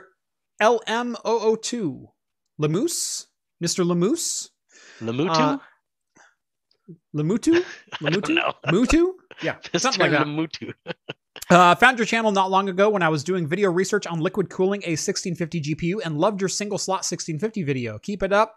What future, if any, do you see for gaming GPUs with no external power like the 1650? Less and less, unfortunately. Yeah. There's less and less of a future. And the thing is, there's a new up and comer. You might have heard of them. Intel? Yes. Intel, something like that. Yeah, they're coming up with some GPUs that are fairly low power and integrated onto the processors you already use, as is AMD. The Z, isn't it called the Z or something? The Z? The XE? Intel Z? Yeah, the Intel XE, Z, which yeah. is it's XE, not Z. Okay, There's also XE. AMD, or sorry, AMD. I'm told that's an acronym.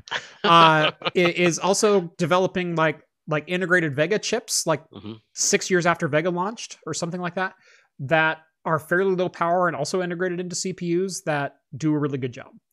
I'm being facetious. But honestly, the market is kind of moving away from the lower power discrete GPUs in favor of more of an APU approach. Because Intel and AMD are finally starting to be competitive at the fairly low end of things, there's no reason for NVIDIA to make another GT 1030. I don't know if a 1630 is even on their roadmap, I'm surprised the 1650 even was at a 75 watt drop. Now, I think the 75 watt card will always be a thing, and so there'll always be one card that you can get. But whether or not we'll see a future 1030, which honestly at the time of release was a pretty good 720p to 1080p gaming card. I did a review of the GTX or the GT 1030. I could play GTA 5 at 80 frames per second on a GT 1030. And so but that market's being eaten up by the Vega 11 on the 2200G and 3400G. It's being eaten up by, going to be eaten up by Tiger Lake here pretty soon with Intel Xe graphics integrated. So I think we're going to see less and less of non-external powered PCI Express graphics. And that makes me a little sad because I'm very much a fan of low power, super small form factor systems that aren't just integrated graphics where you can get 75 watts of graphics power, not 10. And I've said forever, give me a freaking Vega 20 on board a CPU that I can actually purchase, not the 8809G, which was Intel's 8000 series i7 quad-core NUC CPU with an integrated Vega 20. Give me a Vega 20 in a 4600G. Give me an APU that's worth a damn that I can actually build. So, but they don't listen to me. So yeah, you're not head of development. Yeah. Long live GTX 1050 Ti. 1650 beats the crap out of the 1050 Ti at the same power threshold at 75 watts. So 1050 Ti, I'm not saying it's not a good card. 1050 Ti was a heck of a graphics card. But the reviews came out for the 1650 and everyone shot it down immediately. And again, I kind of called it the value king based on it's 60% faster than the 1050 Ti. And actually, everyone hated me for it. But I love the 1650. I almost posted a story about the 1650, about it being like the number one seller right now because nobody can buy anything else. Yeah. Anyway, I didn't put that in there. I think it was. The old Vega 11 is still weak, but compare it to what's around it. The Vega 11 beats a GT 1030 in a CPU that costs $130, whereas the GT 1030 costs $100 by itself. So you're getting a 4-core, 8-threaded CPU that hangs with an i5 7400, i7 7700 non-overclocked for $130 with a GT 1030 with it. It's a good graphics card for that money. 1650 is great. 1030 was a great card. 1050 Ti were both great cards. Grab a new GTX 1010? No, because it's going to suck because it's lower than a 1030. It's fewer CUDA cores. I'm waiting for an Ampere-based 30 card. Call me when we get a 3030. What's missing is HBM. No, what's missing is them putting proper GDDR5 or 6 into a budget card. Because memory speed still matters in those lowly cards, even though they usually give them crap memory. All right. Speaking of NVIDIA cards, that was a great segue into the next story. Not necessarily good news, but a great segue. Right, great segue. Availability for RTX 30 cards is going to worsen as Q1 drags along. Yeah, it's not going to get any better. So speaking to people in the industry and outside the industry and other whatever contacts I have to talk to, back in November I was told, well, wait till March. March it'll open up a little bit. Maybe we'll have some more stock. I hear things are loosening up. You know, things should be getting a little bit better. They're not getting any better. Nope. Yeah. So as bad as the availability is right now, it's going to get worse. Mm-hmm. Which makes me really happy that I pivoted a lot of my content to server content lately. I know. Yeah. Why do you think I'm building a system with dual GTX 690s? It's because I don't give a crap about the 3090 until I can get one in hand, and so can you. That's the difference. Yeah, that's the thing. So you can review it to your heart's content, but no one's going to get excited about it if they can't get their hands on it. Mm-hmm. I just want a 1660 Super at MSRP. I just want something to talk about that's actually relevant. Yeah. I did the review for the 6800, and I'm glad I got to review that card for the Sapphire Nitro Plus 6800. I'm glad I got to the review. Sorry, that sour is like puckering my tongue a little bit. Yeah. I'm glad I got to review that card. It blew my mind as far as performance goes for the $600 price point. $670 or $680 or whatever it ended up being after all the price hikes that have happened. Definitely didn't meet the MSRP, but that card blew my mind as far as performance goes. What is available today, supposedly on retail shelves, yeah, for that card. However, no one can buy that card. Yeah. And I made that quite clear in the review. And even Sapphire responded and said, we liked your review and we understand. Yeah. That's the thing. You just can't get your hands on it. It's a great card. How much are you willing to spend? And here's the thing that kind of sucks about especially the 30 series or the 3000 series is that you know that NVIDIA is working on their next technology. The next thing's coming up. So by the time this series of cards becomes available to everybody until the supplies come back up and anybody who wants one can get one, they're going to announce the next big thing. The thing is, as long as mining is still a thing, it's going to be there. We'll never get cards.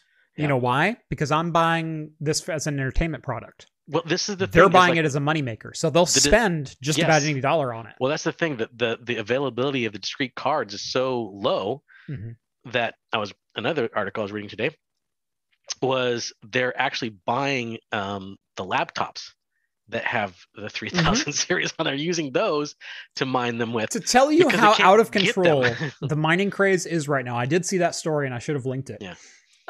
There were mining farms that were discovered in China and India that they were buying RTX powered laptops, so RTX 3060 and 3070 integrated laptops, for like $2,500. Yeah.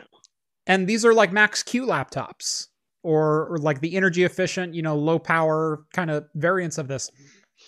They're spending $2,500 on a laptop to open it up and sit like screen down so it's up and nice and vented high and tight with a power plug plugged into style, it. Yeah.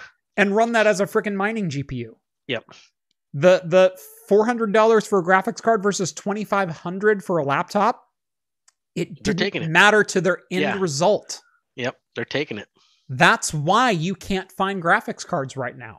It's because to the miners, the price of entry doesn't matter as long as I have a mining farm that is going to continue cranking out dollars for me. Mm-hmm. And until crypto prices go back down, which who the heck knows? Thank you, Elon Musk, for hashtag Dogecoin. Well, Dogecoin hasn't really gone anywhere. Yes, it has. A couple of pennies. It hasn't gone up too much. The thing is, when it goes from 0.04 pennies to 0.4 pennies, that's 1,000% increase. Yes, but in the last couple of last 2 or 3 weeks, because since Elon Musk started tweeting about it, it's only fluctuated by a couple of pennies. Right. But if you have the beginning, like some people I know, about 110,000 of them, a couple of pennies makes quite a difference. A couple of pennies does make quite a difference. So whether it's a half a penny or 3 pennies, it's quite a difference. The market cap on it is really, really high, though. It's really high. Oh, it's insanely high. Yeah. Yep. So, yeah, there's a lot of great hardware out there right now. I wish I could use it. And I wish you could use it too. And when I saw this coming, so I've seen this storm all the way back since I went full time, all the way back in July. I kind of saw availability issues possible. Now, obviously at that time, there were no releases of new generation cards, but I saw a little bit of like crypto's kind of going up, and it's going up at a pretty dramatic pace. And I thought we were well past the point where you could profitably mine with a graphics card Bitcoin. Apparently not. Apparently we're spending $2,500 for an RTX 3060 inside of a laptop to run in a mining farm. So apparently we're not past the point of profitability, let alone 4x profitability over the cost of the graphics card. Yeah, it's frustrating. It's really bad. And as I'm sorry, I can't say your name, but Dogecoin is currently at 7 cents. 7 cents, yeah. A couple of days ago, it was at 2 cents. Now, that doesn't seem like a lot. It's 5 cents. But if you own 110,000 of those cents add up. The market cap is in the billions, so right. I mean, yeah, if you have a couple million of them, then yeah, a couple cents does make a difference. Well, 110,000, that's the difference between $20,000 and $70,000. Mm-hmm. So that's quite a difference. It's 3.5 times. Yeah. So, yeah. Yeah. This isn't going anywhere until crypto finds a different way to make itself, or... Well, I guess until somebody makes a crypto-specific card. The thing is, if they make a crypto-specific card, guess what? The existing cards can still mine crypto too. And so they'll buy all of the cards instead of just the crypto ones. Yeah. People tried. I have right here a Zotac crypto card. Yep. Because I've tried to figure out how I can use it and fight the crypto thing and give this new life. And I can't. And so I have 2 of these. I spent $90 on a pair of these. And this is a GTX 1060, so a GP106 GPU core with 3 gigs of RAM. I went, this would make a hell of an NVENC card. But they've disabled NVENC on the crypto mining cards. And if anyone out there has a Zotac standard ITX GTX 1060 3GB card, I want a BIOS dump from you because I want to apply that BIOS to this card. And I have versions of NVFlash that I shouldn't have access to, but I have them. And I really want to use them to see if I can flash this to a standard GTX 1060. Just to see if it would work. And see if I can put this into a Plex server and encode video with it for $40. Right. That's what I want to use this card for. Yeah, yeah. Not for mining. Just There's no video encoding. output. Just although I could solder, there's still solder pads because this is just a standard Zotac card without the pad soldered on. So I could solder my own DisplayPort and HDMI to this if I really wanted to get fine-tuned with it. But if someone has this Zotac card in a 1063 gig, please contact me. Please. Oh, there's somebody that says message me. I don't know how to message you, but seriously reach out to me, either the contact section on my YouTube page or go to... No, I need the 3 gig because these are 3 gigabyte cards. The 6 gig BIOS doesn't do me any good. But please, Kestrel says he has it. Excellent. Kestrel, dude, get a hold of me on Twitter. That's the easiest way to DM me. Just Craft Computing on Twitter. My DMs are open. Hit me up. I want that BIOS because I want to try applying it here. And Tech Power Up, the only versions of the BIOS they have are from the mining cards. Even though they've listed some of those as GTX 1063 gig, the only Zotac cards that have the BIOS from the GP106 is from the GP106 mining card. Yeah, Kestrel. A Kestrel. There we go. Message me. DM I want me. This content. Get me that BIOS. You already have a built-in people that want this content. Yeah. All right. No, I know. You got future videos. And I bought this because I figured it would be a great video, but I cannot find that BIOS. And it's not like I'm going to reach out to Zotac and go, so I'm going to hack your cards. Can you send me that BIOS? Because they never would. Yeah, that's not going to and I have a lot of respect for the people over at Zotac, and in fact, the Zotac PR rep is one of the guys I've known the longest that I've been doing this. So you don't want to piss them off. Yeah, I'm not going to piss them off just to get a hold of a BIOS, but I will piss them off by sourcing the BIOS myself. Those are two different things. Yep. Hey Jeff, what about VMs with those? I've tried just about everything. The only method to game on one of these is a method that Linus posted about 2 years ago in using the Windows rendering option. So you can send high performance apps to a dedicated card and output on a lower def card.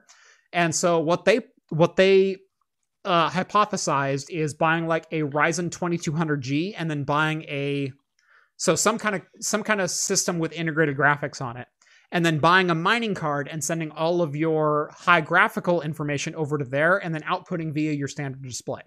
And they did get it to work. Linus and Anthony did get it to work. It was a pretty great video. I'm not going to recreate what they wanted to do, but I wanted to take this and apply it to a server application. And so I have servers with 6-pin graphic outputs on them. I want to make this into a rendering card and into an NVENC machine, because that would be incredible. Can't you use the onboard as a pass-through? Yes, you can on an application-by-application basis. It does work. That's not what I want this for. I want NVENC unlocked on this card because it's just a GP106. It's the same GPU as a GTX 1060, and there's no reason it should be disabled. And I want it to work. Dang it. Yeah. Well, we might have something. Yes. So we might have something. We'll contact somebody. Yeah, so Kestrel. Hey, Kestrel. Bro. All right. So speaking of crypto, hey, we're rolling on the segues today. Yeah, I know. We just talked about it. No, that's crazy, right? Yep. Brian from Tech Yes City, by the way, you spelled Brian wrong. He spells it with a Y. Has already done this and made a mining card work like a normal card. Same with Nexus Gaming. I've seen both of those videos, and I do know it's possible. How does a GTX 1060 do versus a P400 or a P600? I don't know. I'll let you know later. So, by the way, this is a P400. This is a P620. This is a P1000. I'll let you know. But I need that 1060 BIOS to do that test. To do that first, yes. So, give me the 1060 BIOS, and I will compare. Like, that's the thing that's been on my mind lately. I've owned this Zotac card for like 6 months, and it's sitting on top of my case to piss me off to the point where I will start stabbing people to get that BIOS. You start mugging people in downtown Salem. Right. Give me your BIOSes. Hey, put on a mask. Also, do you have a Zotac 1063 gig BIOS? I will stick you. I know you have it. Right. Going around like Batman. Where is it? Where is it? Yeah. Yep. So yeah, I have 4 of these Pascal-based Quadros sitting on my desk right now. Now the P1000 is for a different project, but I have 4 of these cards that I've bought over the last year or so. Kessler says he DM'd me. Perfect. Yeah, the world needs that 1060 BIOS. I know it does. And I've just waited for an opportunity, and I just happen to have it sitting here. So no, that's freaking awesome. And I have 2 of these cards, so even if you brick this one, I don't give a crap. I'm still good. Yeah. Anyway, speaking of cryptocurrency, Elon Musk has supposedly been warned by various teams of lawyers that he may face legal action and SEC inquiries if he continues tweeting about Bitcoin, which is really interesting because Bitcoin is not a regulated currency. It is not. It is outside of the scope of the SEC, which is kind of the whole point. Right. Exactly. What governing what regulatory industry?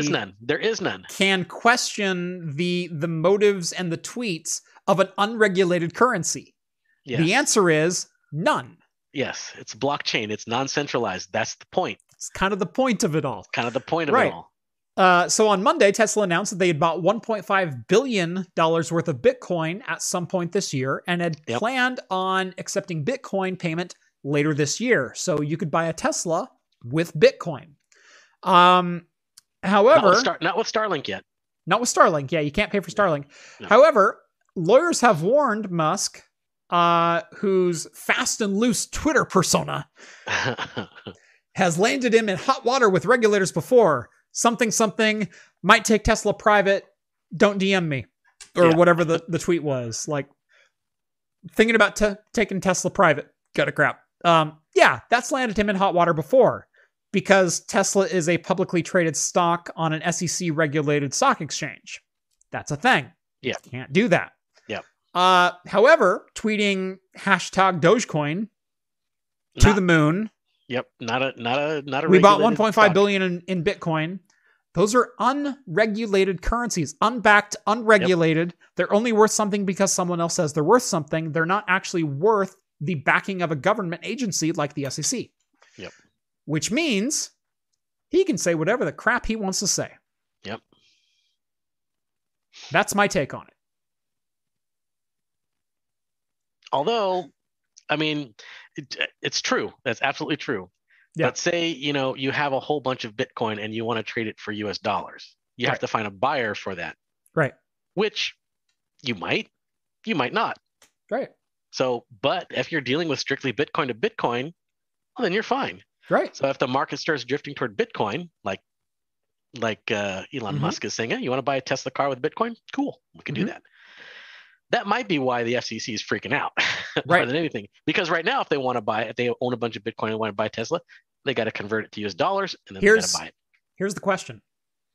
How do you tax Bitcoin? You can't.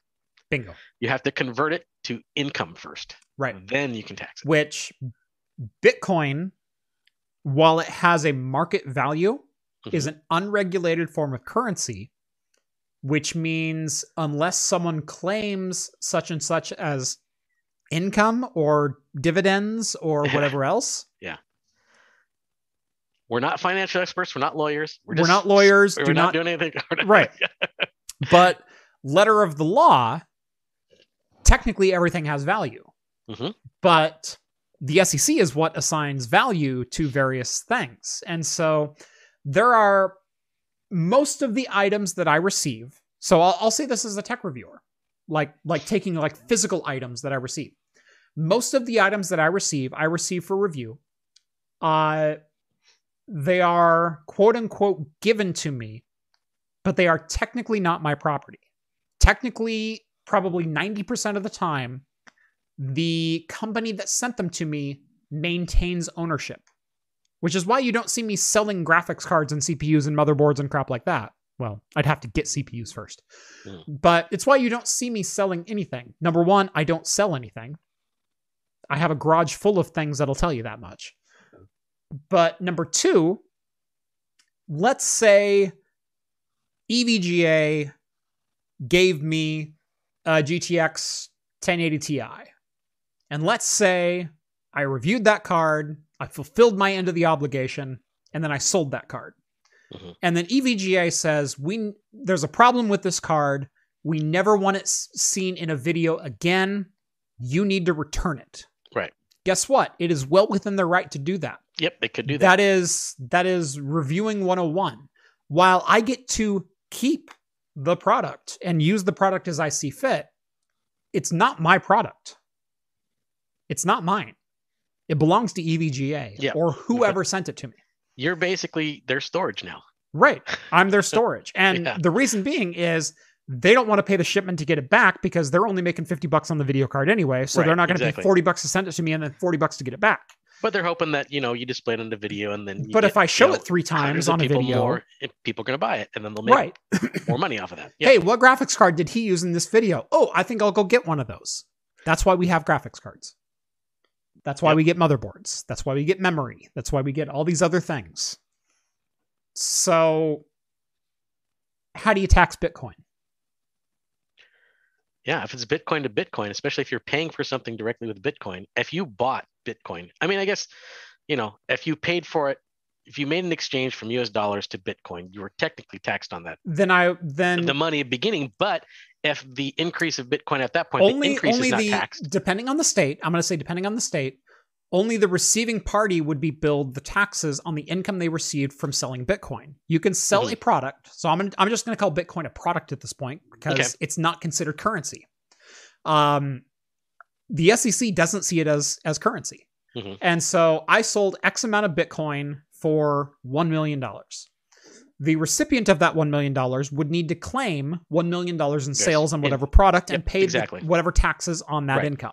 Yep. Then they have to pay taxes on that. Exactly. However, that amount of Bitcoin doesn't necessarily carry $1 million in value as far as the SEC goes. Right. As far as the IRS goes. So say, for instance, somebody started taking Bitcoin for, products. And how do you tax that? How do you tax that? You can't. You can't. It's an unregulated currency. Right. And that could be more why that they're jumping down his throat than anything else. Right. I bet it's more about a tax liability and dodging than anything else. Could be, yeah. You can't make products in America and then sell them for this monopoly money is probably what they're thinking. Exactly. Want to bet? Oh, yeah. I completely agree with you. We can do it like you bought Louisiana for beads and silk and a little tobacco. No, that wasn't Louisiana. That was Louisiana was $4.2 million. But yeah, that was you get the idea. It was the island of Manhattan. Manhattan was beads and stuff. Yeah. Yeah, I'm sorry. I forgot which piece of the country we ripped off the Native Americans to buy for pennies. Oh, it was definitely Manhattan. Manhattan, yeah. We didn't even buy Oregon. We just took it from Russia. They weren't doing anything with it anyway. Right. They were going to annex for vodka production. I mean, well, you're still here, but... I know. I came a little later, but That's true. For those who didn't know, Oregon, the largest population of Orthodox Russians in the world. Yeah. Even in Russia, we have a bigger population here.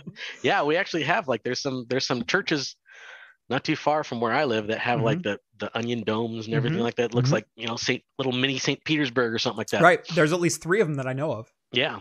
They're kind of cool looking. Yeah. Oh, they're beautiful buildings. Oh, yeah. And there's one in a neighborhood that you would not expect it to be. Oh, yeah, no. Driving down a country road and all of a sudden it's like, oh, there it is. When did we get to St. Petersburg? Yeah, I know. But can Tesla convert crypto into money? That's the thing. Yes. Yeah, yes, kind of. If they sold the crypto. if they sold the crypto, then they'd be taxed at that point. If they don't sell the crypto for US currency, if they don't convert it into a taxable currency, does it have any value? It only has value to the people who have value. I'm not saying does it have any monetary value. I'm saying does it have any value? Does it have any taxable value? Yeah. That's the question. And that's what the SEC is IRS wrestling. isn't taking taxes in Bitcoin. Right. Yet. If I accept money in euros, I can still be taxed that in the US dollar because there's a conversion rate and there's a whole thing where that's still a regulated currency and it's still income. That doesn't work with Bitcoin. It's not a regulated currency. Yeah, it's not tied to any nationality or anything like that. Right. There's no backing on it. No one gets paid in Bitcoin. Right. Well, maybe somebody gets paid in Bitcoin. I can trade a PCI built for, like, let's go full Craigslist. Let's say like Harley parts. So I trade this computer that's sitting next to me, which is a 2012 beautiful machine, like exemplary. I know what I got. Don't lowball me. And I say we'll trade for Mustang or Harley parts. And so I trade this machine straight across for, a 66 Mustang rear end and a set of rims. And those two things don't have any monetary value as far as the IRS is concerned. They're not regulated currencies. I don't pay taxes on that transaction. It's kind of the same thing with Bitcoin. Bitcoin's a product, not a currency. Yeah. So Tesla is accepting Model Ts as a trade-in and giving full value of a Tesla. That's a fair trade. Yeah. So, again, I am not a legal expert. I am not a financial expert. I am not providing legal advice or financial advice in any situation, and doing such would be a failing on your part. And we may, we may be completely wrong. I've only dabbled in cryptocurrency, and I've never been asked to claim it in any way, shape, or form on anything. Right. So I don't know for sure. There may be someplace somewhere I have not seen on any tax form where you have to claim gains on cryptocurrency. Right. I haven't seen one. But yeah, I mean, as far as I know, if people are accepting cryptocurrency for payment for direct products, and you have, you bought cryptocurrency and it went past a certain point, so you gained money from it, and then you use that to buy a product. I don't see any place on any tax form that I remember of that you can claim that as income. Mm-hmm. So I don't know. Right. Technically, some of the products that I've received, I have been given for free. I have been given, and they are my property. Now, again, no company is really ever going to come back and say, give us back this property. That doesn't happen unless you're a jerk, or unless you're like known selling on eBay all the stuff that you get. There may be something about virtual currency on the IRS website. Okay. That I'm not aware of, which is it could very well be, because I mean, like I said, I've only dabbled in it. And again, you're over my head at this point. Yeah. Like I've never used it to purchase anything. I've never claimed it. The money I've made off of it is minuscule. So I mean, it's like, it says virtual currency transactions are taxable by law like transactions in any other property. They say that. They say that, but I don't know if there's any way that they can prove that. How can you prove the value of what you bought and sold? Yeah. That's the question. It's not a regulated currency. There is no $1 to 1 Bitcoin value that is given by the SEC. So they're asking you to claim an income or claim an expense based on crypto, based on product loss. But this is saying, I'll give you 1,000 tons of rice for 2,000 tons of beans. Yeah. How do you claim that as a taxable income? Do I send the government 3 bags of rice and 1 bag of beans? Yeah. Well, what happens if you say I have this many crypto, or I paid for something with this amount of crypto, and I got this product, this value of this product, but then the value of that crypto went down, and therefore is that a loss at that point? Right. And therefore I don't owe taxes on it? Right. I'm not too sure how it works. I'm not an expert in any of it. Yeah. So it's definitely uncharted waters. And I know it's uncharted waters for me, but it's still uncharted waters for the IRS and the US government as a whole. Yes, I think it is too. Yeah. And I don't know that they have a good answer for it either. Yeah. Virtual currency is treated as property, but again, what value does that property have when it's unregulated? Because we can say there's a regulation to how much your property is worth. There's a regulation to how much your car is worth. There's a regulation to how much your assets are worth. Yeah. They don't tax you on assets. What's the value of your cryptocurrency? There is no value assigned to that by a government regulatory agency. It is an unregulated currency.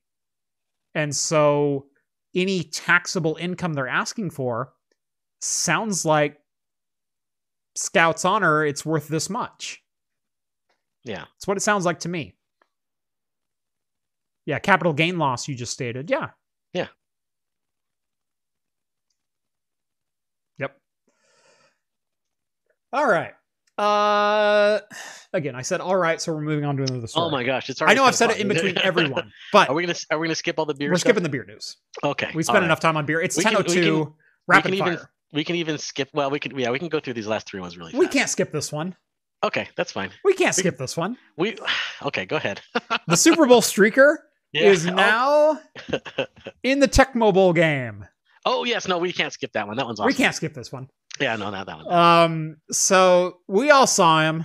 We all know what company he was trying to advertise. It's the same bloke that's tried to bomb many a sporting event. Yep.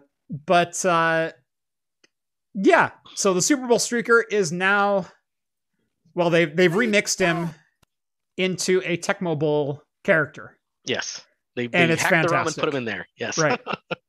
I love Tecmo Bowl. I used to play the heck out of that on the NES. Well, did you know that they actually remake or reskin Tecmo Bowl every single year? Oh, really? With updated rosters, updated teams, logos, colors, everything. I didn't know that. Oh, it's great. Yeah, no, there's a Tecmo Bowl 19, there's a Tecmo Bowl 20. I'll have to look into that. And they are fully playable. So if you have like an EverDrive for the NES, you can play it on the console. Oh, cool. So you can plug it back in. Or you can play it just in the regular emulators like Nesticle and things like that. Yeah. And they're great games. And they adjust the stats of each character too. That's cool. So yeah.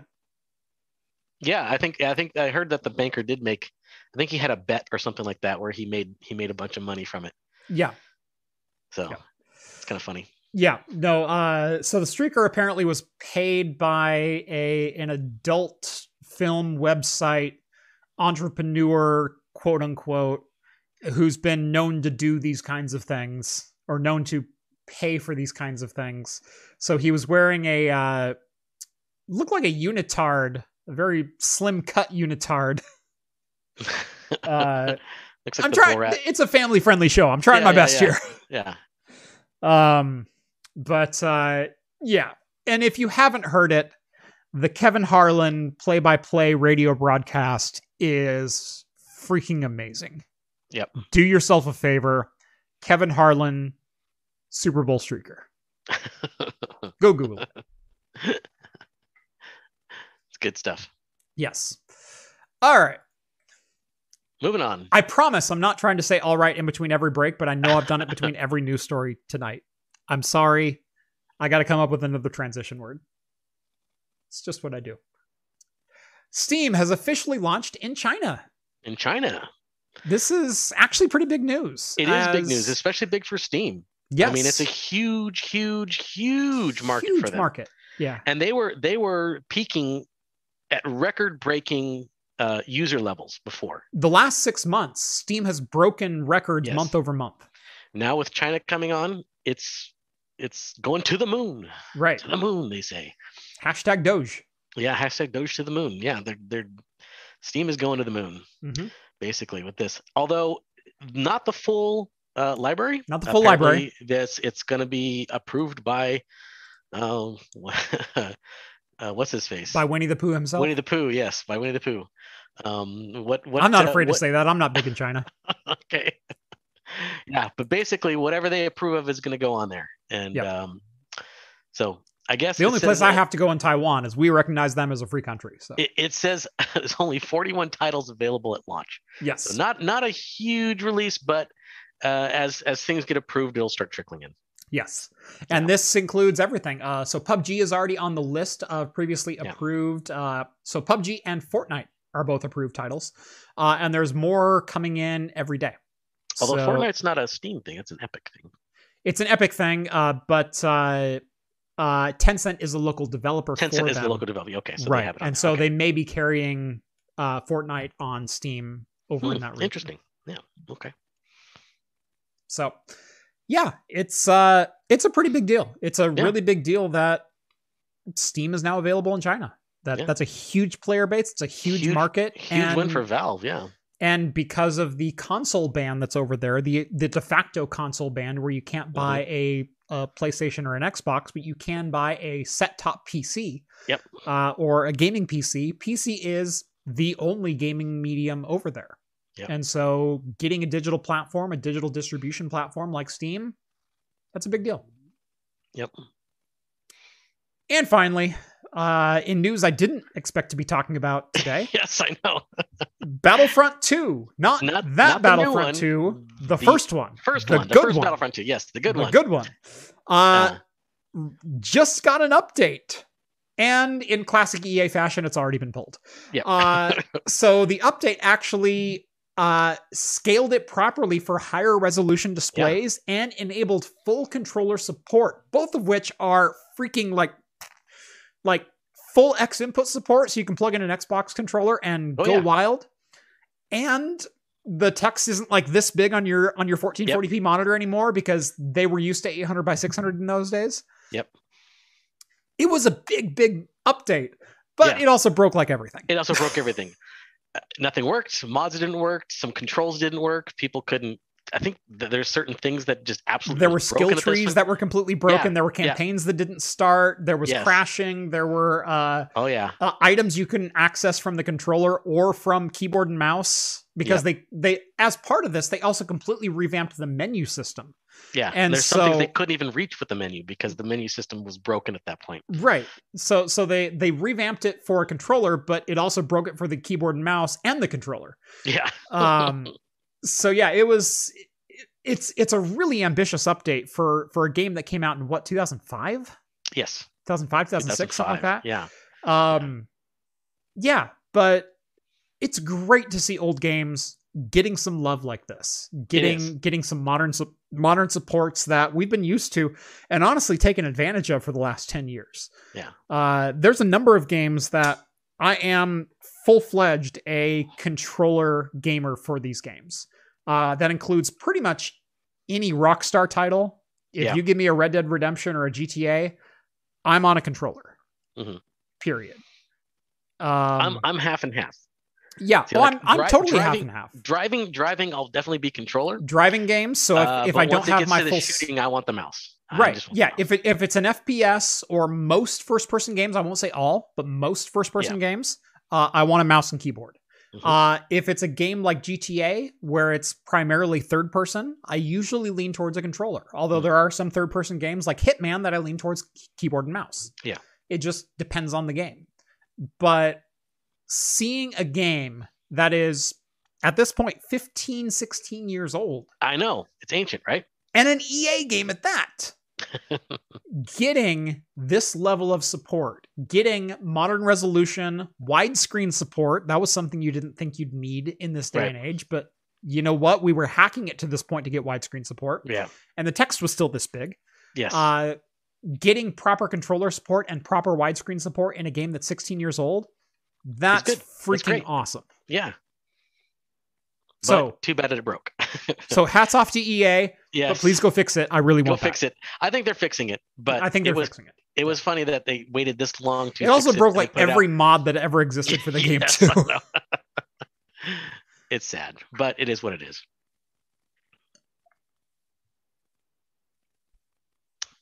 So we're 10 past the hour. Yes. I'm at the bottom of this beer. Me too. I am heavily disappointed in this one. That's like I'm drinking it. I'm actually not that disappointed with my lobster beer. I think it's pretty good. Yeah. I'm enjoying sipping it. Yeah. It still has a good sweet mapley flavor with a slightly salty finish, which I don't hate. That sounds wonderful, actually. It's not bad. It's pretty good. I had such high hopes for this one. Well, Imperial barrel-aged bourbon porter with cocoa, cayenne pepper. It had and all the right words. all the right words. All the right words. And it just didn't deliver. It's a moderately good sour ale. Like I said, it's still good. It's still drinkable, but it's like a 3.25 at best. Yeah. So if we're on Untapped, 3.25. Okay. That's fair. Like it's fine. That's disappointing for it's a Sierra Nevada IPA. Yeah, but it's disappointing. A sour. That's disappointing for Cascade because Cascade is usually really excellent. Disappointing. Yeah. For a bottle that was like $30. Yeah, I know. Like this was not a cheap bottle. Yeah. Good thing you'd have to pay for it then. Right. Well, I owe Mike some really good beers in return. There you go. Well, you can give him one of your extra. That's how beer. So bourbon how do you counties. regulate beer as a currency? Let's go back to the crypto for a second. No, it's not. Because I received a worldwide stout from a fan of the channel, a worldwide stout, and he's going to send a worldwide vanilla aged as well. All right. So I sent him 2 Megladoms, a Vortex, and a Kavatka. Oh yeah. Do you think that's a pretty good trade? Though. Yeah, I mean, they're standards, but they're standards you cannot get outside this region. Right, that's true. And the Megladoms are very highly sought after for 10% triple IPA. They're not barrel aged or anything like that, but they're quintessential standard for Northwest style. Oh yeah, heavy IPAs. Yeah. I also sent him a. I hope he's. I know he's watching right now. He's getting a Block 15 Sticky Hands. Sticky Hands is good, but they're pretty common around here. Right, they're common around here, but not anywhere else. But it's the heady topper around everywhere else. Yeah, exactly. So, yeah, so they're kind of standards, but they're not. What's the? And by the way, he sent me 12 ounces. I sent him 4 pints. So there we go. Rate? What's the exchange rate? Yeah. What's the exchange rate on that transaction? What's the exchange rate on Bud Light? Riddle me this. Megalodon is $5 out here. Yeah, we pay $10 for a 4-pack. It's $2.50 a pint. Yeah, it's pretty cheap. Yeah, and it's a 10% that's just good. It's good. It's a nice, good hoppy IPA. Very hoppy. So yeah, John, you're getting a Sticky Hands and a Kavatka Stout if you're watching. Anyway, Steve, anything else before we send these fine people to bed? Nope. Just join the after party. Join the after party. I think that's the main thing. Follow the links down in the video description to the Patreon or the Float Plane if you want to take exclusive part in the Discord server and join the after party, which is starting, right about now. Exactly. Other than that, make sure to catch us on Anchor.fm or wherever your favorite podcasts are found for the latest in beer and tech news right here on Talking Heads, or every Wednesday night at 8 p.m. Pacific time right here on YouTube. Make sure to like this video and subscribe to Craft Computing if you haven't done so already. Make sure to catch all the new videos. Thank you for all the super chats. I appreciate every single one of you. If you have anything to send us, we have a mailbox that can accept from every major carrier. Send us gifts, trinkets, tech that I haven't seen yet, beer, I don't care. Yeah. I can accept anything with or without notice. If you have something that I might be really interested in, I'm even willing to pay for shipping sometimes. So don't hesitate to ask. Anyway, it's been a fun show. Thank you all for joining us. And as always, we'll see you next week for episode 171. See you guys. Later on.